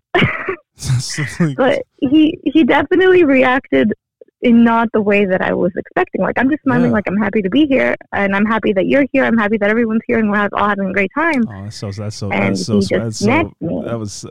breaks my heart, because it's so, I can hear the like excitement and adorableness of like, you're here to dance too and have a good. Oh, look at where we are. Oh, it's so fun. Yeah. Wow. Yeah. Sorry, keep going. And like, it was just so scary the way he grabbed me, and I just pulled away immediately. I was like, no. And then he looked angry, and I just ran away. But like, from then on, I had to stop smiling at strangers. They don't. Wow. Wow. No, man, you're dropping gems, Laura, because that's another one. Hey, beautiful, smile. Why you should smile. You should smile more. It's like, fuck off. Yeah. You know? Yeah. So No, I do. the last time I smile. smiled, a dude thought it meant snatch me. Yeah. So, wow. Yeah. No, that's incredibly deep. Cause me and Fran, in between the last call that we were having a discussion about dudes kind of playing out these scenarios in their mind that they've seen in movies and commercials or whatever. And that might be a line that they've heard where it's, hey, smile, or grab them up and show them assertive. They're all just trying to act out things. It's toxic masculinity. It's toxic masculinity affecting men as well, where they're like, this is what I saw Denzel Washington do. Yes. So this is how women will respond positively to it if I do it. And that's why I think like he saw it as some kind of invitation, like, oh, she smiled at me. That means I should make moves. But that is not a move. Yeah. You viciously grab her arm. That's really terrifying. And that sucks. The idea that it affected your outlook on the world and like, let me not just give out smiles to any old body because I don't want them to think it's an invitation to anything. And that really sucks because like why can't you be a happy person? Well, that's not fair. Right? I'm a very happy person. I have resting bitch face, so I don't really have to worry about like men tell me to smile. Yeah. And I grab my purse up and I go, get out of my face. But people tell me to smile. You know your grandma. Yeah. So people tell me that as well, but the implication is not that somebody's gonna grab me up if I did smile more. They're just like, you look intimidating. you look like you might grab a woman's arm. Yeah. So please put something friendly on your face so you don't look menacing. Yeah. Fair enough. That's a tale as old as time. The smile thing, and your origin story is when I did do that, it ruined mine. At the very lightest end of it, it kind of dampened my first club experience. Yeah. But it could have been worse, thankfully. It could have been worse, and thankfully if it wasn't. But still, like, you should have been able to go and, dance to LMFAO or, whatever was out at the time. Oh, my God. Definitely LMFAO was definitely out. Party Rock Anthem was, I remember distinctly was out. Yes, it was. And you have every right to go to the club and smile and dance to that song. And I'm sorry that happened. No, thank you. Well, Laura, that is unfortunately the life of a woman. Yeah. We're learning that tonight more than ever. Yeah. Thank you so much for sharing that. We appreciate you taking time to before I go, I was listening to your episode from Monday, and Fran, what'd you do? What did he do? Smell and taste are totally separate. Thank you. Like you were trying to gaslight Fran into saying you can't taste. Let her speak. Laura, let her speak. I think that it's time. Speak. I think we have to go. I think the connection's breaking. Can you finish what you were saying, please? Thank you, Laura. Okay. Yes. Yeah, I'm a biochemist. So there's receptors in your nose and there's receptors in your tongue, and they are separate. So when you have both, it enhances it. But when you only have one, which the COVID does interfere with the receptors, and that's why you don't smell or taste. Interesting. But like you can taste. You just can't taste as well. Yeah. Yeah. See, Laura, that's the problem here. I think that's no. Let Laura speak and I'll let you speak. No, I'll let Laura speak and I'll let you speak. No, let me speak first. Go ahead and speak. Whatever you about to say, don't have. It's about to be irrelevant. No, it's relevant. What you said. It's relevant. You sat up here and said when I told you I could taste but not smell. No, man, you can't have both. You can't do no. That's what you said. No, but I'm kind of right, and I'm say you're wrong. Say you're wrong. No, let me speak my piece, Laura. I'm going to speak my piece to a biochemist. I'm not listening. And Laura, I think that the crossroads that we have here with Fran and I, and with you in a sense, but we're on the same page because I'm kind of right, and I'll explain why.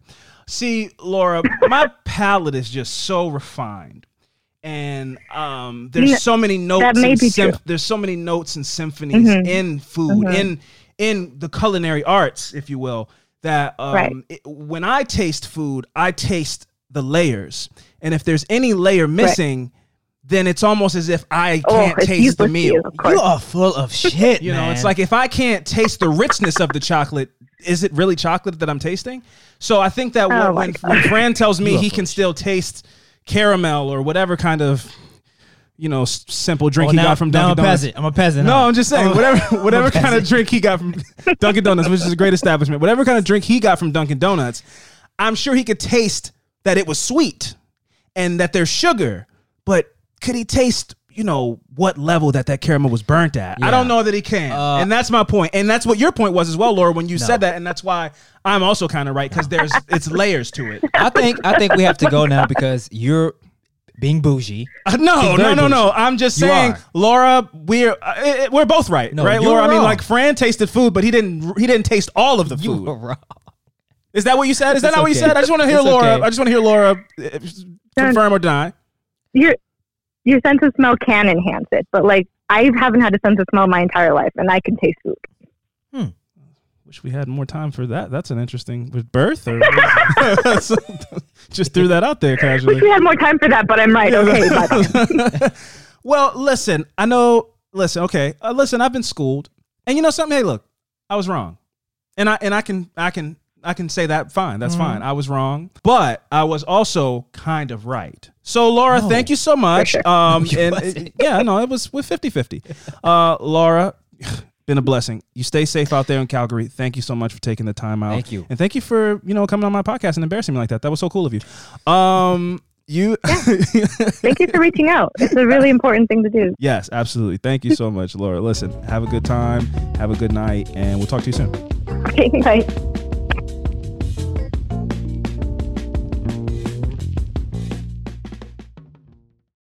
All right. Well, we'll be deleting all of that. Laura, we've been hearing. Wait, what? We're not deleting anything. Yeah, the end part. No, we're not. That you were wrong.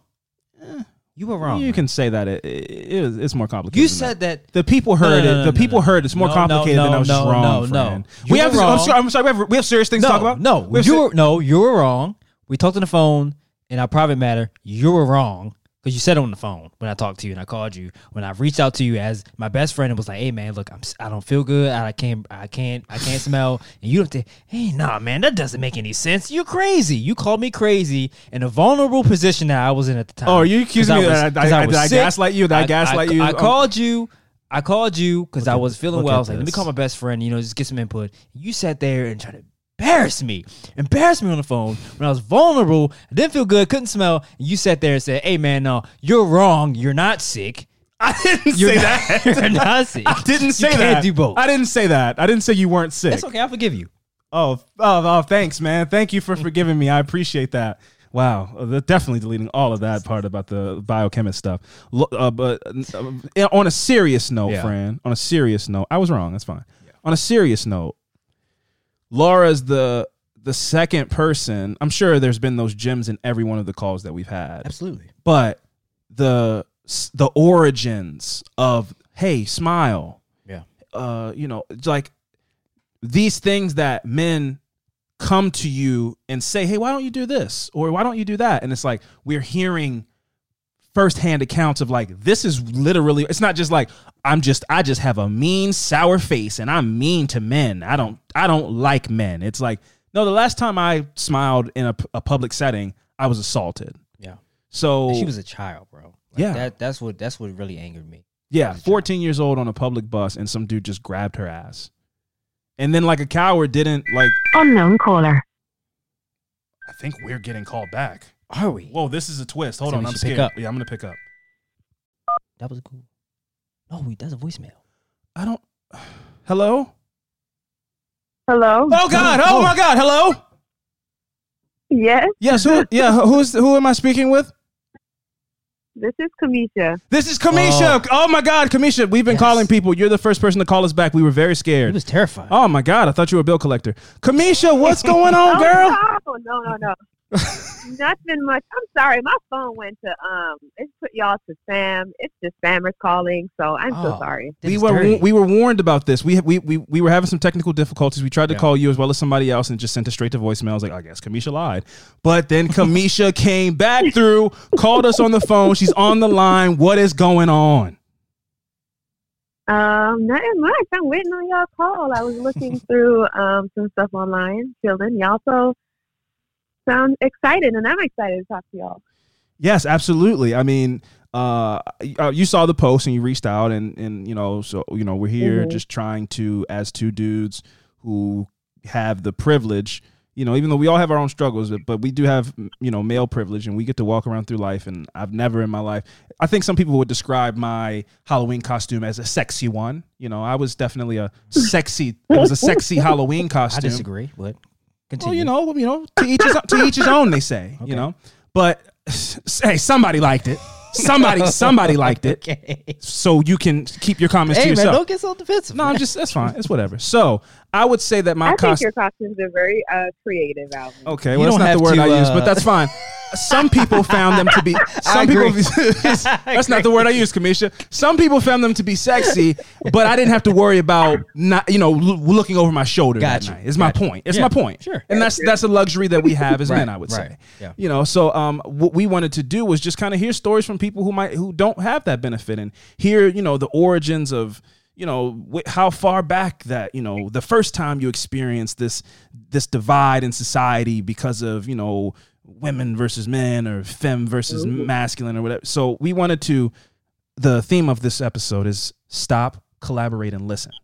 It's from Vanilla Ice's classic contemporary ballad, Ice Ice Baby.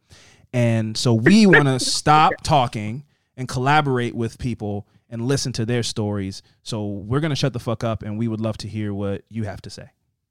Yeah, so I wasn't sure which story to, share with you all. Which story, which means there's a few, huh? That's the whole reason we're doing they can range, right? So sometimes it's just a guy who do something that maybe he saw in a movie that would be kind of cute, but it's kind of creepy. Yeah. Like leave notes on your car, and you're geez. like, I don't know who you are kind of thing. But I've had like a pizza guy show up to my house and proposition me. I'm which sorry? is wild. And then, yeah, what I just said. Proposition you? When I was in, how? Like, how bad do you want this pizza? I wish it was. So I remember when I was in college, I had ordered pizza. This is before like Uber Eats and all of that stuff. And I ordered pizza, and the guy shows up, gives me pizza, and I pay him, and he's like, "Hey, can I do this to you? I don't even want to repeat it." What? Oh my goodness. And I was like, "What?" I was very confused and stunned, and I didn't think people would say things like that. Sir, I think you need to go finish your shift back at Domino's and have a nice night, okay? No, really. And crazy. yeah. And then I locked the door. I go in, I eat. I'm like, that's such a bizarre thing. I've never had something like that happen. And he showed up at my house the next day. The pizza guy. The pizza guy showed up at my house the next day. I just didn't want you to And think my that this is roommate how was I there. always dress in this Domino's polo shirt. So I put on my Ralph Lauren polo shirt to show you how I, really dress outside of work. So I would love to. No, but really. What? How do you just muster up Absolutely mortifying. the confidence to say something crazy like that to somebody? Well, how do you, one, this is a two-part thing here with Kamisha. One, how do you muster up the courage to proposition somebody with that? We won't even go further into what the proposition was, but it was some kind of inappropriate proposition. That's for one. And then two, the next day to go, you know something? I know where she lives. You know what would be cool if I showed back up at her house? Instead of pizza, I'm going to have flowers. Like, that'll make it cool that But he didn't have nothing. he was all the present that you needed, No. Kamisha. What a weirdo. wow. Yeah, it was really bizarre. And my roommate was there. My roommate happened to be a guy. And he opened the door and he just kind of chewed him out. He happened to be a gay guy, so he was very over the top with it, but it was hilarious. The double back, that man. was just, the Domino's double back. Wow. Yeah, it was weird. And I wasn't scared then, but now looking back at it, it was like, are you insane? Yeah. But I did have one story that I wanted to mention, and this was in a medical setting, and I had been in a car accident, and I had my grandma. She can't drive, but that's beside the point. Oh, been there. And everybody in the car, yes. This time it wasn't her fault, but she's just a track accident. Oh man, Kamisha, before you jump into your story, just to relate, we're homies. My grandmother once drove us to a Kmart, and she was conservatively 65, and I had a bunch of Pokemon cards. I was counting. I was like, oh, bam, got a Bulbasaur, great pack, got a great pack. She ran over the curb median doing 30. You know, where you stop to let you know, like, this is how far you go in the spot. Yeah. That big bump. Yeah. She ran over those doing like 30. The car did a wheel. It was like jump. The car was Like on a 2 hot wheels. rod. Oh, yeah, it did like it went up on the back wheels. The cars hit the ceiling. It was a trick she was trying to show you. Yeah, she popped a wheelie on a car. It was the first time it's ever happened in history. Popped the wheelie on the car. Cards go everywhere. They totaled the car on the spot. Never got my Pokemon cards back. She totaled in the parking spot? Yes, that bump totaled the car. So they had to tow it, and we just never got the car back. So I never got my Pokemon cards back. They're worth thousands, millions of dollars now. Never got them back. Damn. Anyway, Kamisha. Okay, maybe my grandma did that. Yeah, has your grandmother ever crashed in a parking lot? Next level shit going on in my family, man. Yo, that's wild. So you're at the hospital. God. Just car accident just happened. Yeah. Well, we weren't even at the hospital. We ended up going to just get like physical therapy because we just had like some aches and pains, nothing too bad. So that was the good part of it. But those are the best because then you just get the bag. Yeah, it's just like oh my bag. You're an expert. Oh, sir, you're an expert. I am hey man, what you do is throw your leg out and then throw your arm. A tee. I've faked to death many a time in a car from a fender bender. Please believe me. Yes, sir. Sorry, Kamisha. It's been a long night. We're silly. So now the hospital. You went to physical therapy. Yeah, we ended up going to physical therapy. Just like some lower back pain for me, and my mom had neck pain and stuff like that. And I needed to they would like recommend these massages on like your lower back and then this electrical device that they would put on. Mm-hmm. Man, so the masseuse would come in and he would give me a back massage. And like maybe like the third time he gave me a back massage, I felt like he was pulling my pants down like too far. And I was like, maybe something's wrong with me, and thinking he's doing something wrong. Yeah. So he got like kind of rough once, and I was like, what the hell? Like, what is happening? So, he's just going to my lower back, and he'll do it and leave or whatever. He doesn't say anything creepy or anything like that. And then one day he does it again, and I promise you, this man is hard. Like, I can feel his erection. Oh, stop it. No. And I was like, oh no, I wanted to die. Like, oh my God. Yeah. And for people, because I just want to paint the picture. I mean, unless your picture is different than mine. And for me, my experience at a physical therapy office, this isn't like going to to get a shiatsu massage. These are people in polo shirts and khakis. Nope. There's medicine balls. Like it's like a sports medicine type of environment. There's no music while you're getting this massage and stuff, right? Like it's a professional. There's no music. Yeah, it's like sports. It's like sports therapy almost. No dim lights. Yes, no dim lights, no scent. Were there the sectional? Were there the sectional? Because in mine there was like those slidable sectional. In case there were multiple people there, was like those like sectional curtains. Like that's how mine was anyway. I didn't have like my own room. Well, I ended up having my own room. Oh, people geez. kind of like rotate in and out of, but yeah, exactly. Like even creepier. But like the other section was a shared space that you would go for physical therapy, but for the massages and the shared within the single room. And this man was hard, and I was like, oh no. So I am like trying to reason in my brain, maybe this is a natural reaction to his job or something, whatever. And I'll cut the story short. He would like start to message me, like he went through my file and found my phone number and started texting me and found me on Facebook. This is before like all the other social media, but Facebook was still quite popular at the time. And he like messaged me on Facebook and basically be trying to tell me how much I want him. Like it was just get the hell out of here! Trying to reverse psychology you. Yeah, that can't be legal.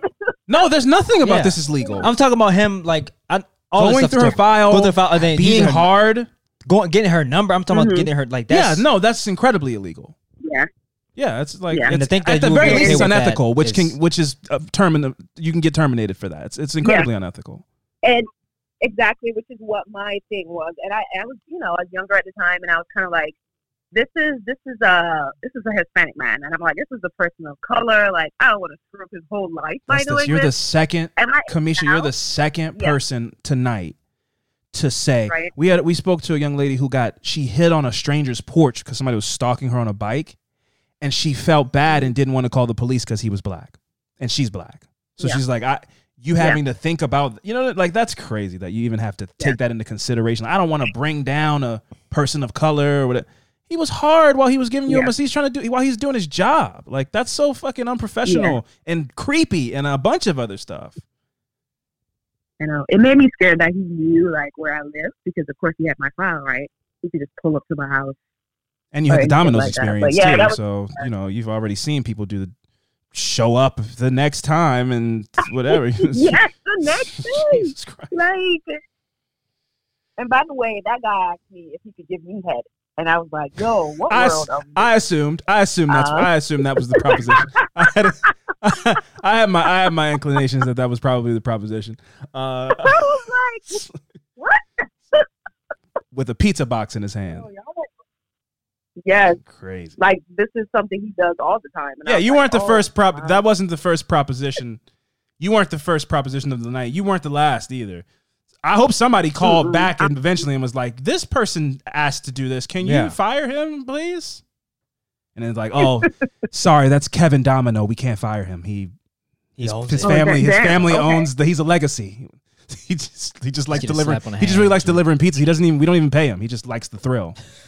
He owns 10% of the company. Wow. That is. I mean, and these are none of the things that I ever report. It was just like, please leave me alone. Wait, so you never even pursued the physical therapist? That you never contacted a supervisor or anything like that? Or? No, I told him if he didn't stop that I would, and I ended up. I think I blocked him on my cell phone, and he stopped messaging me on social media, and I stopped going to physical therapy. I didn't, and I looked him up, and he's still a massage therapist. Wow. So I mean, definitely continued to make women uncomfortable at his job, and oh man, Jesus. If that happened to me now, I would be all up in the office complaining. But I don't know. It's something about when that happens when you're a little bit younger. You're like, oh, I don't want to bother anyone, kind of thing. Yeah. That really sucks. The question, Kamisha, that we've been asking people is, after an experience like that, and the Domino's experience, I know we laugh or whatever, but, I'm sure that came with its own sets of, discomfort and trauma and all those things. But the massage therapy situation, did anything stick with you from that? Like, going forward from that situation, did it change your outlook on life, your approach on life? Do you not get massages anymore? Like did it leave an effect on you, that situation? I think with male providers, I do have some level of discomfort unless they can demonstrate to me that I can trust them, right? It's not like an inherent sense. Like if I go in, my doctor's male, I'm like, oh man. I do have some reservations.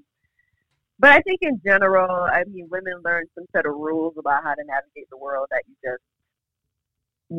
I don't know, you just kind of grow up and that's the way you do things. Like, I don't go get gas after a certain time at night, or I don't carry a purse because I don't want to dig around in my bag, especially in the evenings and stuff like that. So there's certain things that, safety-wise, that I do think about all the time, and those within the medical settings or like the pizza delivery guy. Now there are certain checks and balances, I think, in place that I find protective, but other things they aren't. So you just kind of have to create, new set of rules that you have to navigate the world with.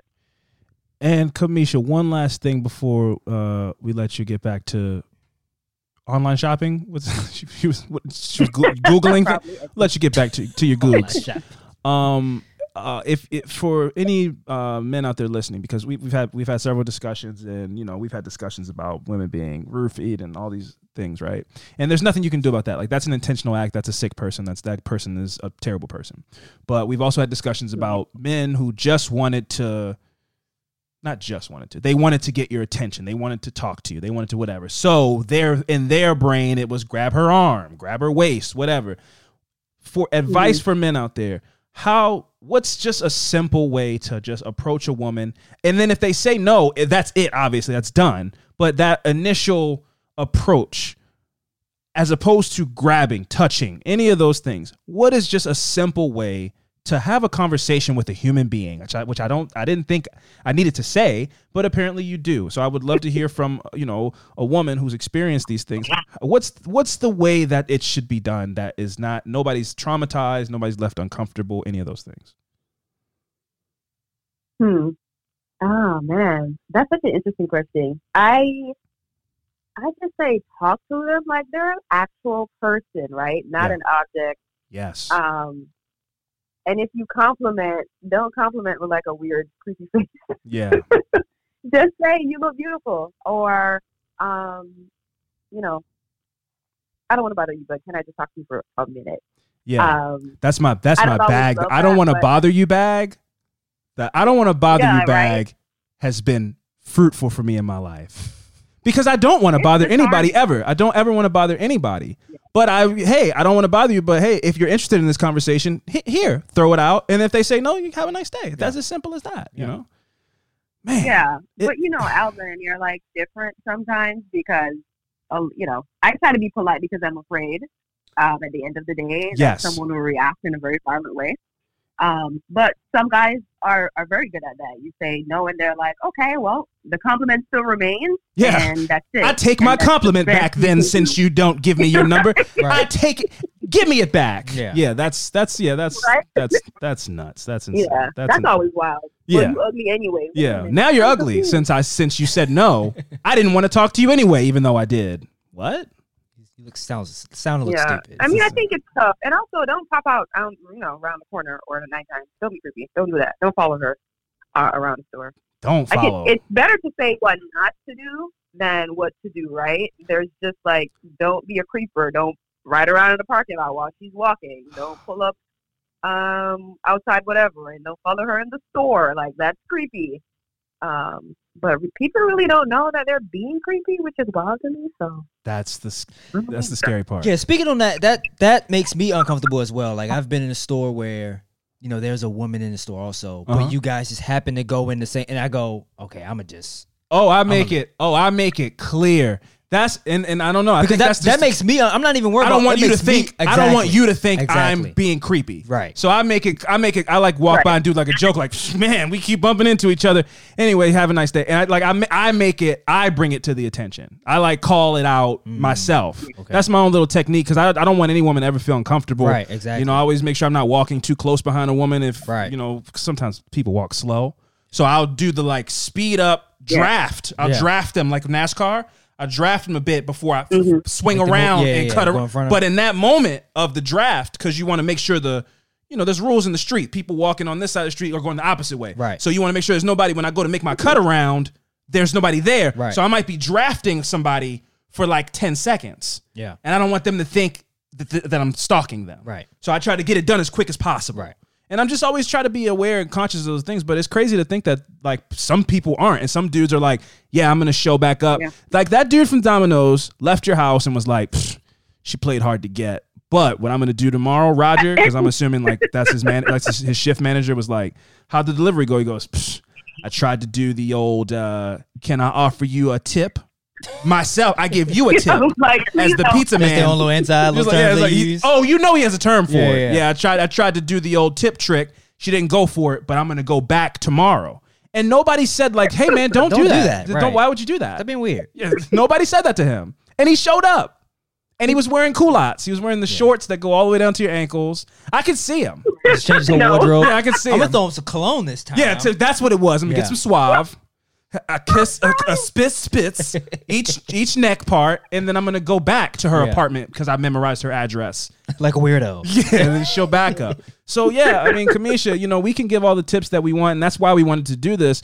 But at the end of the day, I guess the real weirdos are gonna continue to be the real weirdos. But if we can spread awareness to change that person who is doing something borderline, like following a girl into a store or any of those. If this can help in any kind of way, that's all we wanted to do. So we thank you for giving us your time and calling us back for one. That really startled us. Okay. I just got out of a lot of an extreme level of debt. And so I still it feels weird for my phone not to be ringing by bill collectors.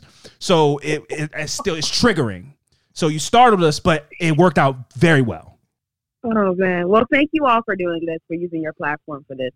Absolutely. That's pretty dope. Kamisha, you know you're the homie. You know, we'll be in touch. We'll talk to you soon. Thank you so much for calling us back. Have a good one. All right, no problem. Take care. Good night. Yeah, man. So it's just, you know, hearing the stories and then also just remembering, you know, now living with another female, you kind of pick up some stuff, right? Yes. So you go, like, you know, when me and Steph first moved into it, you know, with each other, and it's like, when you do order food, it's like, it was her going, go, can you get the door? And I go, for what? Go get it. I'm doing something. It's like, no, just go. And it's like, all right. But then after a while, you learn some stuff where it's like, you know, they may not have a shirt on, just whatever they have on, just they don't want to go to it might be indecent. They don't want to be, or not, they can dress however they want, but Right. like it might be seen sexually by the person. With, Or just, again, like this, like, I mean, that's crazy. For me, that's crazy. Delivery guy, like, oh, a woman, this attractive woman lives here. I'm gonna come back. I'm gonna remember the address and come back. Or I'm like, gonna that's crazy. And listen, we're not here to shame. That's crazy. I'm not here to shame delivery people. But the idea that you're a delivery person on the job, and at the time she said this was pre-Uber, pre-Grubhub and all that stuff. So this was a Domino's, Papa John's, whatever, employee in work clothes was like, let me also hit on her in the pizza boy costume. That's confidence. You're using your and job. Sick, you're man. using your job for like some advantages you shouldn't be using. Absolutely. Should be extreme misuse of back. That's don't crazy. ever come back. Don't use her phone number because she called the place to make the order. None of those things should be happening, creepy, bro. And you know, women out there listening to this, because we have, you know, we have listeners who might be 16, 17, 18 years old. Report these people. Yeah. Don't And feel discomfort and don't want to get people in fuck that. And I'm sure more people are doing it now with text being like the big thing. Yeah. It's so much easier than for somebody to go text, like, I'm gonna just see where this goes. Yeah. I'm gonna call somebody. Yeah. And then they just text is like, just don't be doing that. That's crazy, man. All of that was crazy. A physical therapist office and you get like rubbed up. That's wild, man. All right, we're gonna do one last call. This was really eye-opening, I would say. And I'm so thankful to all the people who have called in, or you know, we called them, but then in Kamisha's case, she called us, and I'm so thankful. And we're gonna do one last call.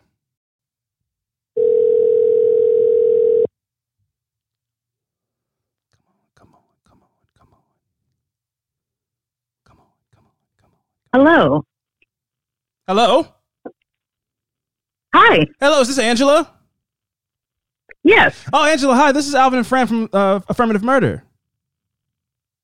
Yeah, how's it going? It's good. We tried to call you a while back, and we couldn't get through. But we have one. We were like, let's try one last time because you're the last call. Oh wow! And I'm so excited because the hello was so professional and it almost sounded automated. So I thought it was a voicemail thing. So I was very shocked. So Angela, thank you so much for picking up. How are you? I'm doing okay. Just working on bargain proposals as a teacher and trying to not lose my head. Jeez, yeah. Well, we don't want to contribute to that. You know, so Angela, you saw the post. Also, you know, like we said, you're the last call, so you can get whatever you want off of your chest. You have all the time in the world. Just no rush. But you saw the post. You know, I think, you know, what we're trying to do here is just enlighten ourselves and as well people who don't have the experience that women and feminine presenting people have in the world. And so we're just trying to open our eyes to that by shutting up and listening. But before we get into that, Angela, where are you calling from right now? I'm calling from Portland, Oregon. Oh, P-Town. What do they call that? POX? PDX? I know they do a thing, right? PDX. The airport for some reason. What is? I've never been to Portland. What do you do there? What's the thing? What's the food? What are we doing in Portland? It's like a brewery, kind of like microbrews kind of place. Yeah, lots of small restaurants and my vibe. You know, my vibe. Foodies, mostly foodies. How you liking it? Know? I know it's been a crazy year or so, but yeah. You know. Yeah, no, I've been living here since 2009. It's nice. I'm from the Bronx, so coming here was definitely a big culture shock. Yeah. Because Oregon was a black exclusion state. Yes, so I got was. here and I was like, wow, that's a lot of white people. That's super. That is super racist. That's like ultimate. Yeah. Wow. So racist. Yeah, but that like they're so racist they don't want free labor. That's crazy. That's how racist you got to be. Yeah. That's incredible. Well, and to the point now, because it's like a progressive liberal city, I remember getting on the bus and having like the opposite of that Forrest Gump scene where everyone moved their stuff to try to get me to sit next to them because they're like, "Ooh, finally, like a chance to prove I'm not racist. Like you can sit here, I don't care. Like it's totally fine with me. Take my seat." So yeah, and I just remember being like, "Why is everybody smiling at me? Why is everyone staring at me?" Ever since Get Out, one thing I do like about when white people smile at me, I'm leery. Mm-hmm. I'm like, what are you trying to do? Steal my body? Become me? Yeah. Trying to become me? Skin. Yeah. Exactly right. Exactly right. And I think for one thing I do like is that there's not much built here. So there's not a lot of like, entrenched institutions or, things that you have to push back against as much. So there's room to build something out here, which is pretty nice. It's like an open book. Mm-hmm. I like that. But you're saying Portland specifically. Yeah, not the rest of the state. The rest of the state is, if you go east, it's Idaho, where all the white supremacists like do campaign things outside of McDonald's. There is like, it's beautiful though. That's the other thing. Like, yes, but the Pacific east Northwest, is like high desert and stuff. Yeah, desert. Yeah, so the valley is where all the Willamette Valley is where all the forests and like the farming and all those beautiful things are. And then if you go east, you have more like high desert, beautiful rock formations. And then we have like a really intense Pacific beach, like coast. Wow. Yeah. I did not know any of these things. So it's almost like you can, if you dodge the racist vibes and you can just enjoy the scenery. You have a good time. Yeah, you can enjoy the scenery. If you're an outdoorsy person, that's one thing I feel like the Pacific Northwest is like, if you don't like being outside, don't go there. At least if you don't like mountains and stuff like that, then what's the point? If you can't enjoy the beauty of that, then why be there? Am I wrong? Yeah, well, and I think that's slightly true, except for it rains. It's a temperate rainforest here in Portland, so it's rainy like 9 months out of the year, so you get to stay inside quite a bit. But, there's the cool thing is that the outdoors is accessible to almost everybody. So there's like hikes you can go on if you're in a wheelchair, you have limited mobility, and things that are right by the city, so you can take a train straight there versus having to drive out somewhere if you don't have access. Like all our kids who are in foster care get like free admittance into all the like museums and parks and that's awesome. Camping. Yeah. Well, shit. I mean, okay. Well, you turned me around on it for that for sure, Angela. The theme we've been letting people know. The theme of this episode is to stop, collaborate, and listen. So what we're gonna do is we're gonna stop talking. We're gonna shut the fuck up, and in collaboration with you, we're gonna listen to your story and try to soak some stuff up and learn about your experience. So please, whatever you would like to share, please go for it. All right. Well, I think the big thing, especially as like a Afro Latina and a girl coming up in the Bronx, was the fact that I came of age early. I physically developed early, and so you get that childhood kind of taken away very early. Yeah. And not because you realize like, oh, I'm getting big, like I'm growing. It's because I walk outside and some dude's like, yo, Ma, can I holler for a second? Yeah. Yo, what's good? What's good right now? And it's like, what? I just finished rollerblading. Like, why are you talking to me? And realizing like, oh, this is what it looks like from the outside now. And that was, that just sucks.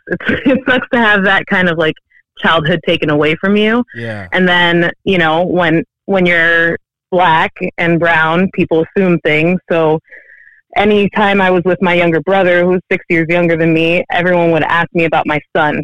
How's your son? Is that your son? Oh, wow. Like, wow, I'm so happy that you're with your son here, like taking him out to go do this. I'm like, that's my little brother. Like, why are you assuming that I have a child who is like walking and talking and like in grade school when I'm 13? So there are a lot of like those kinds of assumptions too, where it's like, okay, so what is the perception of someone who looks like me outside of me? Yeah. And I like to explain to people. Just to jump in, go ahead. Just to jump in for a second.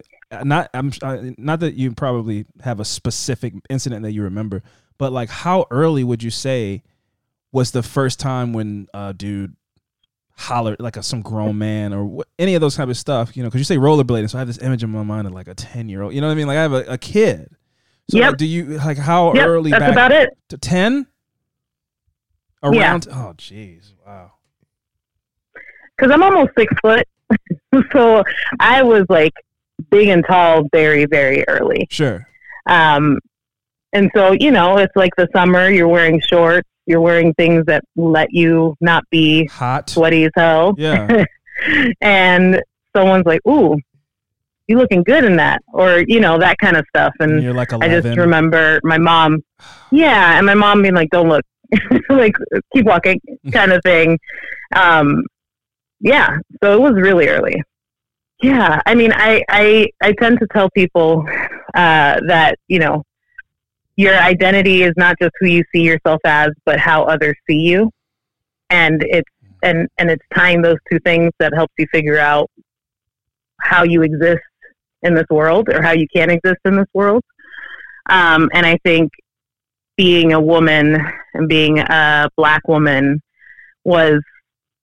those were those moments where I was like, oh, this is what people think of me. Like walking into a place and someone, you know, moving out like their purse out of my way, and I'm like, what are you doing? I just came to get like something from the cooler. Like I don't know what's going on. And as a woman, you get those moments. As a girl, you get those moments too, where it's like, oh, this is how you see me. Like someone's trying to get a little bit closer to me, and someone's trying to talk to me when I don't want to. I'm obviously wearing my headphones and walking quickly. Like, why are you trying to talk to me? Yeah. That's the thing that sucks so much, is like the things that I do to ignore people and so people don't talk to me because I hate talking to people. It like as a woman in society, somebody will just fight through that. Like me, when I get on the plane, I just go to sleep. Yep. I might not even fall asleep. I just pretend to be asleep so that people don't talk to me, because they're always just like, oh man, first flight. Or if I'm wearing like a jazzy hat, they'll be like, are you in music? And I'm like, everything. It's always some weird kind of. Are you a rapper? Yeah, like, oh my God. Somebody's like, business class. What are you doing when you get there? You have like a show or something? I'm like, no, everybody business. Yeah, mind your business. So I do. I do like. I put my head up and go. Don't talk. Like, don't talk to me. I'm like adorably asleep. Or wearing headphones in public. Like, these are things that I do so that people don't talk to me, and they work. But for a woman, it might be like, pull the earphone out of their ear. Hey, excuse me. I'm trying to, I don't know if you heard me. Let me take that out of your ear. You see me standing in front of your face. Let me be intrusive really quick and take that out of your ear. Hello. So it's insane. 100%. Yeah. I mean, there's so many times of just having dudes, it's almost this presumption of like, oh, you must not have noticed me, because if you did, you would want whatever I'm trying to dish out. Yeah. So I'm ignoring you, but if I get like a tap or something, I'm like, oh, did I drop my Metro card? Did I drop my wallet? Like, why are you talking to me? And they're like, oh, I just wanted to tell you that you look like you have a beautiful smile today. And I'm like, what the fuck? Leave me alone. And to the point where I've been on, like, I remember being on the subway and waiting for a train, and some dude came up to me. He's like, you need to smile. You have such a beautiful smile. Like, keep your head up. Because I was looking down or thinking or something. And I was like, all right, whatever. And like sat down and then like looked down at something. He's like, I said, keep your head up. I was like, oh, what? Fuck. And so now I'm on this like platform. I said, fucking smile now. Do it. Jesus. Yeah. Yeah. And I was like a teenager. I'm on the subway platform. It was kind of late, so there weren't that many people there. And he's like right by the benches I'm sitting down at. And so I'm like, oh my God. So now I've got to like make sure my chin is up until the subway gets here. And I just make sure I'm on a different car. Like that's ridiculous. Like, why do you feel entitled to my body, to what my body should be doing or how I should be presenting myself? Yeah. And, you know, the number of times I've gotten the like, why aren't you smiling? You should smile. Like, da-da-da-da-da. It's like, it got to the point where I started trying to help myself, train myself to like, being like, don't tell me what to do. Yeah. Stop telling me what to do. Yeah. Like somebody just want to walk around smiling. Quick off the cuff. Yeah, what the fuck is this? Isn't the, you know, the Stepford Wives? Like you're just walking around with all your pearly whites showing all day long? Fuck off. Yeah, and I think that's the piece, is that we're all the protagonists and the main characters of our own story. But as women, because of how the media presents us, because of history, we're always presented as a potential love interest or a potential like character in someone else's story. No, you're preaching now. That was a bar. That was a bar. Right. Yeah. Right. So then in the end, someone sees me and they don't think I've got shit going on. Like I've got a job to go to, or I got things to pick up and errands to run. They think, ooh, you could be that character that walks in and all of a sudden I talk to her and she has this big smile on her face. She gives me her number and that starts this whole thing for me. When they haven't thought like, what do I want? What am I trying to do here? And until we get to this point where dudes are taught like we're actual human beings with dreams and hopes and like ideas and aspirations in a real concrete way, where it's like, why are you bothering her? She's got stuff to do. Yeah. You know, that we're going to keep seeing this kind of stuff because we're like, that's what we talk about when we say women are seen as objects. We're objects. We're not the subject. Right? Damn. Go for it. Right. Just do it then. Just go for it. No, because we were talking about that. We were talking about that in between calls about the way that toxic masculinity affects men, and that it is this conquer mentality that is taught at such a young age of like, how many phone numbers did you get? How many girls did you hook up with? Yeah. So the objective is never to genuinely get to, not never, because I friends happily engaged, and I've never been that kind of dude. Honestly, if I'm being full disclosure, I feel like I've spoken about this publicly. It's like I am like a very nice guy who might invest my time into a woman's situation and stuff like that, and then I go, oh, I just like wanted to a casual thing, and then I ghost people. Which is like, that's like more fucked up, because you do the emotional investment and all of those things. But then when you want your way out, in my life, I've taken like the childish way out of just being like, I'm just out now. I bailed, which is like dishonest. That dentist system. Yeah, it's no, I don't come back. I don't come back around. But I separate entirely. I do the S, but I do. No, Angela, don't do me like that. I'm just saying. Sometimes it takes a moment to reflect. I demonstrate my value and separate entirely, though. I do the. It's oh man, oh no, oh god, no, I'm Dennis. No, that was really good. That was really good. But the toxic masculinity thing. So it's like we're through toxic masculinity in men, we're taught these, conquerorous type of, like you said, object. And I love the way you put that, where it's like, you're a woman, you have your own, you're the main character. Like but men come and go like, how can I fit this person into my life for a moment, for the rest of my life, whatever kind of things I'm trying to put on this person are all about me. Can they have my children? Yeah. Can they do this? Can they be my wife? Can, whatever. And it's built this culture of never really true in a lot of situations, never really truly trying to get to know a woman. You're just trying to go through the motions to get to what you want, whatever that outcome may be, whether it's marriage, a hookup, or whatever. It could be super serious and intense, or you could have the most like casual of intentions possible. But it's all about like, I'm not really trying to absorb your life because I'm the main character. You're an object in my story. So I'm not really trying to, oh my God, you're starting a small business. Oh, that's so cool. I hope you good luck with that. It's like just absorbing the information to like, advance the steps. And that's what we were talking about, and how toxic masculinity clearly affects women, but like in men, it creates these weird societal expectations that they can never live up to, and then so it manifests itself in anger, and they call you ugly when you don't give them your number and all that stuff, Yep. Well, and I think there's a level of assuredness that toxic masculinity expects, where you can't have a moment to like, I wonder what she's up to. I wonder what she's interested in. I wonder what she's thinking. It's, she's gonna want to do this, or I know that I can hit her up and do this. And you have to kind of have this bravado where and you can't wonder. Yeah. And you can't hope. Like, I hope she likes me back, or I hope she responds to this text. Like, that's seen as soft. Yeah. And I think a lot of these roles, especially with gender and race, is that the closer you are to the ideal, in society, where it's like, if the hierarchy is that men are on top, then if you're a man of color, you're going to work harder to fulfill whatever it is that gets you closer to being on top. So I'm going to perform that toxic masculinity. Yeah. And same with like white women and women of color. It's like, if whiteness is the top, I'm going to push down women to make sure that I'm getting closer to that ideal of whiteness. So the stuff doesn't occur in a vacuum. But like that idea of like the black woman is the mule of the earth. Like, we have to get it. We're getting it from all sides. Yeah.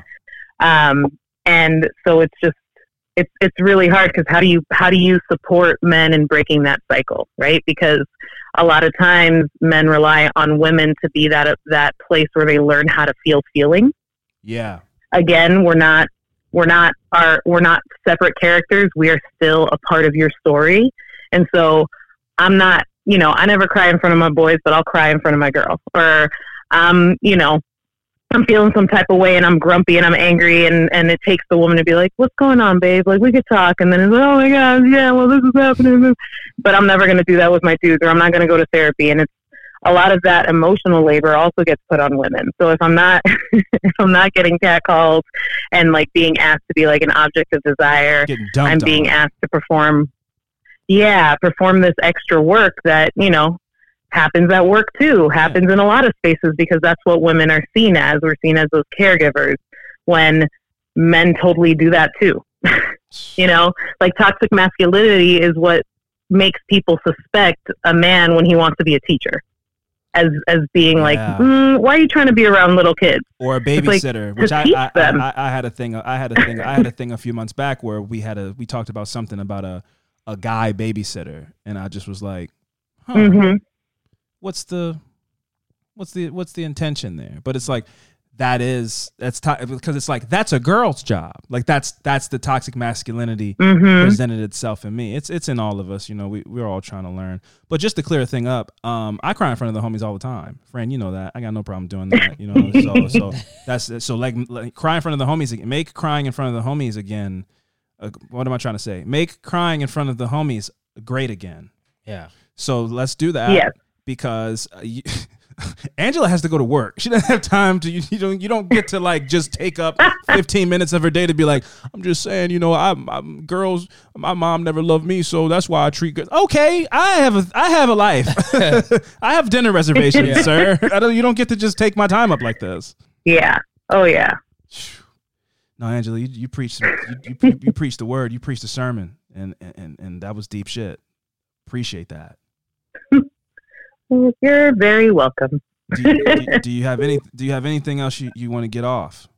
I mean, I think that's just, I guess, maybe my biggest takeaway, that it's just, if we can allow ourselves to take a moment to wonder about other people and what life is like for them, I think that helps better inform how we should be navigating ourselves through this world, right? So if instead of jumping in and being like, "Ooh, she's cute. I like the way that skirt looks," like, or that sundress. The summer. I like that sundress, but I wonder what she's up to. I wonder where she's going. She looks like she's in a rush. You know, like that is enough to completely change the way my day goes versus like, oh, I can't wear this dress anymore because I don't want to be bothered. And I think it's okay to not be sure, right? And it's okay to also see other people as like whole beings with complete other worlds that they're existing in, and that world might not have anything to do with you, and that's okay. It's really is at the end of the day, it's about killing the ego, and that is why I do mushrooms. So just not to plug drugs, because you do drugs when you want to do drugs, but killing the ego is crucial. When you recognize that you're not the center of the universe, that all of this stuff continues after you're gone, you don't matter, you're not the focal point. You are able to see the humanity in every single person better because you're not just looking at them as how they can fit into your life. So I fully agree with what you're saying there, and I think that that's a great way that you put it as far as, yeah, okay, I saw you walking down the street. I think you're an attractive person, but like, who are you as a person as well? Like, okay, that's as opposed to just like, as opposed to a lion to a gazelle type of mentality. How about maybe this person likes me, maybe they don't. Let me try, and then if they say no, then okay, that's fine. They probably have somewhere to be. Like, they don't have time to stop and talk to me on the streets for 15 minutes. Who am I to assume that they do? And that's okay. Well, and I mean, folks don't have to have a whole like diatribe in their mind. It could just be like, oh, if she's in a rush, I'm gonna leave her alone. But if she's chilling on the block with her friends, that's a good time to go check in and see if she wants to do something. Or like, if like being able to take the no, but also being able to take a moment and assess the situation, and not in a, like you were saying, not in a hunting predator prey kind of way, just in a like, oh, this is, like I tell my students all the time, step one of asking to go to the bathroom is read the room. Is this really a good time for that? Like, am I in the middle of teaching? Then it's not a good time. Yeah. Is it independent work time? Like, then that's a good time. And I think the same applies for like talking to other people that you don't know in public. It's like, read the room. Do they look like they want to be talked to right now? Yeah. Are they looking at you? Is their face in a book? Like, read the room. Yeah. And Angela, that's going to take a lot of work, because when you're driven by ego, it doesn't matter what that person's doing. It's me. Of course they're going to want to talk to me. They, like you said in the beginning of this conversation, was like, oh, you must not have, you clearly didn't see me. you didn't see the drip. Sorry. Let me pick your chin up. Let me take my hand and pick your chin up from your book and go, hello. I mean, you weren't looking at me. So here, let me give you the gift of seeing me. Now hello, I'm Dwayne. You know what I mean? Like, so killing the ego is very crucial to the type of society that you're describing. And that sounds like awesome. I would love to live in a society where people in general, not just because, I brought up a conversation. We talked, you were there, Fran. I grew up in Austin, but we don't have to go into it. But I wish that a person would go like, read the room and go like, do they seem comfortable with what's happening? Yeah. Are they wearing headphones? Do they want to talk? Not just like, what do I want? Like, is it a good time for me to want this? And if not, you know what? Michael Scott was wrong. Sometimes you don't have to take the shot. Yeah. You miss 100% of the shots that you don't take, but that's okay. Yeah. That's fine. That's fine. Don't say that like it's a negative thing. Sometimes it's okay to just not take the shot. And I think, it's one of those pieces, like when y'all alluded to that, of you getting assaulted in Austin, like there's also this thing where folks think they have an entitlement to your body because of something that you are wearing, or like I have big natural hair, so I get touched a lot. And I've had to like learn my like judo chop hands of like, don't touch my hair, don't touch my hair. Yes. And the same with like women with tattoos or people with tattoos. Ooh, I like that tattoo. And it's like touching your body, and having to, train myself again to respond like, please don't touch my body. Yeah. Yeah. please don't touch my body. Over and over again, people are like, oh, it's just your hair. But when I was growing up and I was a teenager and everyone's like playing, grab ass, because I graduated high school in 2006, it's like, oh, but it's just your butt. It's just your boobs. It's no big deal. It's just like they're big. They're out there. Yeah. And it's like, that's still my body. Yes. And you're still choosing to take my bodily autonomy away from me. And that's not okay. Doesn't matter if it seems like I have a benefit that you wish you had. You wish your boobs were big, so you're going to grab mine. And these are like girls doing that to me too. You see me as like possibly a big masculine dude. I'm just going to come over and like swipe my card. And like, that's not okay. Yeah. Like, don't touch people's body without permission. Absolutely. Point blank. Yeah. Yeah. I mean, goddamn, Angela, you were ready, man. I mean, this turned into. I love it. I love having like genuine, real conversations with people. You were just ready to, go, and I appreciate, because this was like a really incredibly profound conversation, and I really appreciate that. It worked out that you were the last call, because I don't think it can be topped. So thank you so much for that. Yeah, no, thanks for calling. I appreciate the time, because I think and I appreciate y'all always taking that moment to kind of step back and really reflect when folks, no matter how they come at you, when folks are like, that wasn't cool. What about this? Taking the time to be like, I'm going to reflect on that and see what my role was in the results of that conversation. And how do I make sure that that's a role that I want to take. Yeah, we do. Because if you want to be a jerk, that's fine. But if you don't, taking a moment and be like, oh, that was a jerk move. Let me figure out what I meant, or another way I could say that so that it makes sense to my intentions. Yes. Because the impact wasn't what I wanted it to be. That part right there, exactly. So I appreciate that. Thank you so much. I mean, who would want, what kind of weird, sick person we'd be if it just was like, I know I was wrong, but so what? Shut up.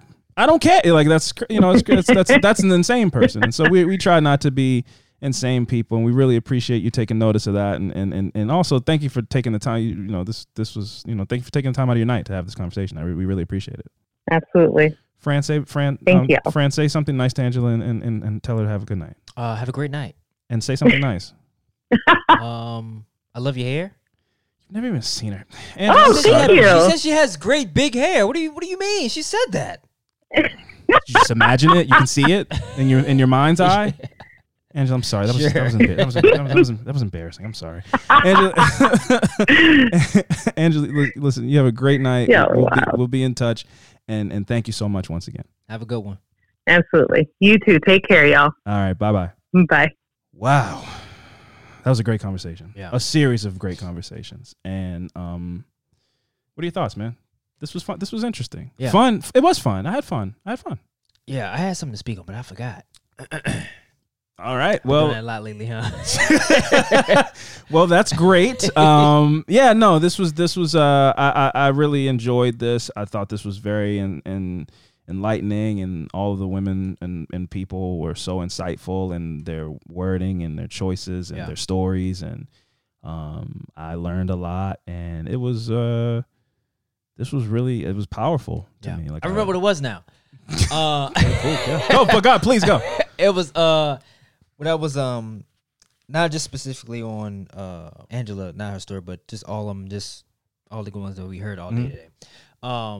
It seemed like that a lot of men look at playing hard to get as like some type of like game. Yeah, like wear you down. How can I break through this? Yeah, or just a game where it's like I come out on the other end, successful. And I get to brag to my friends like, "Hey man, she was dog." The hard one, the hard one. Finally got her. Yeah, and I feel like a lot of men look at that situation like that, like with this is a game, and this I'm not looking at it through the lens of like you're being like stalkerish or being weird. Yeah, I'm looking at it as like this is a game I need to try to figure out so I can win. Yeah, and I think Angela put it so perfectly about being a subject and not an object. Like Angela, Laura, Lauren, Hannah, Kamisha, everyone that we spoke to tonight are people. Mm-hmm. They're their own people. Yeah.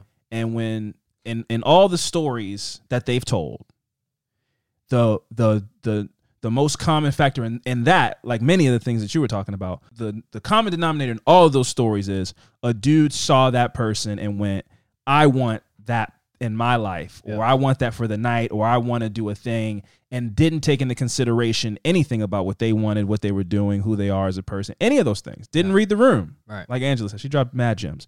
But so when you say a game and winning and all these things, yes, because this is my story and I want that. Yeah. I want that person right there. And if they're saying no, or no, I'm okay right now, then I need to try to break through that so I can win. And winning would be conquering this person. Yeah. And that's a victory for me. So what they want doesn't matter. And then it's very easy for that to cross over from creepy to fucking assault. Mm-hmm. Because it's like, well, what I want this. So what you want doesn't matter. And when we can get rid of that mentality as a society, then we can truly progress in these gender roles that we play, because I mean, like Angela was spitting some fire. And when you see somebody as a whole person, I think you approach them differently as opposed to like what you can get out of them. So this was a really insightful conversation, series of conversations. I think we should do this again at some point. Yeah. I don't know in what form, but this worked out better than I thought it would. Like, this really was amazing. I really had a really good time, learned a lot, heard some crazy stories, and I appreciate every single person that called. Fucking Kamisha called us. Called us back, yeah. Yeah, so there were some thrills. We got scared. I know I jumped. Yeah. You jumped. Okay. I think you jumped a little bit. I'll ignore the fact that she hit the ignore button on us when we called it the first time. Yeah, she did. Like, she casually mentioned, like, I banged on that. It's all good. It's fine. Kamisha's the homie. But yeah, no, friend, this was really insightful, and this was really cool. So yeah, man, a fun episode. Yeah. Anyway, I've been Alvin Williams, joined as always by my partner in true crime, Francel Evans, and we'll see you guys next week. Deuces.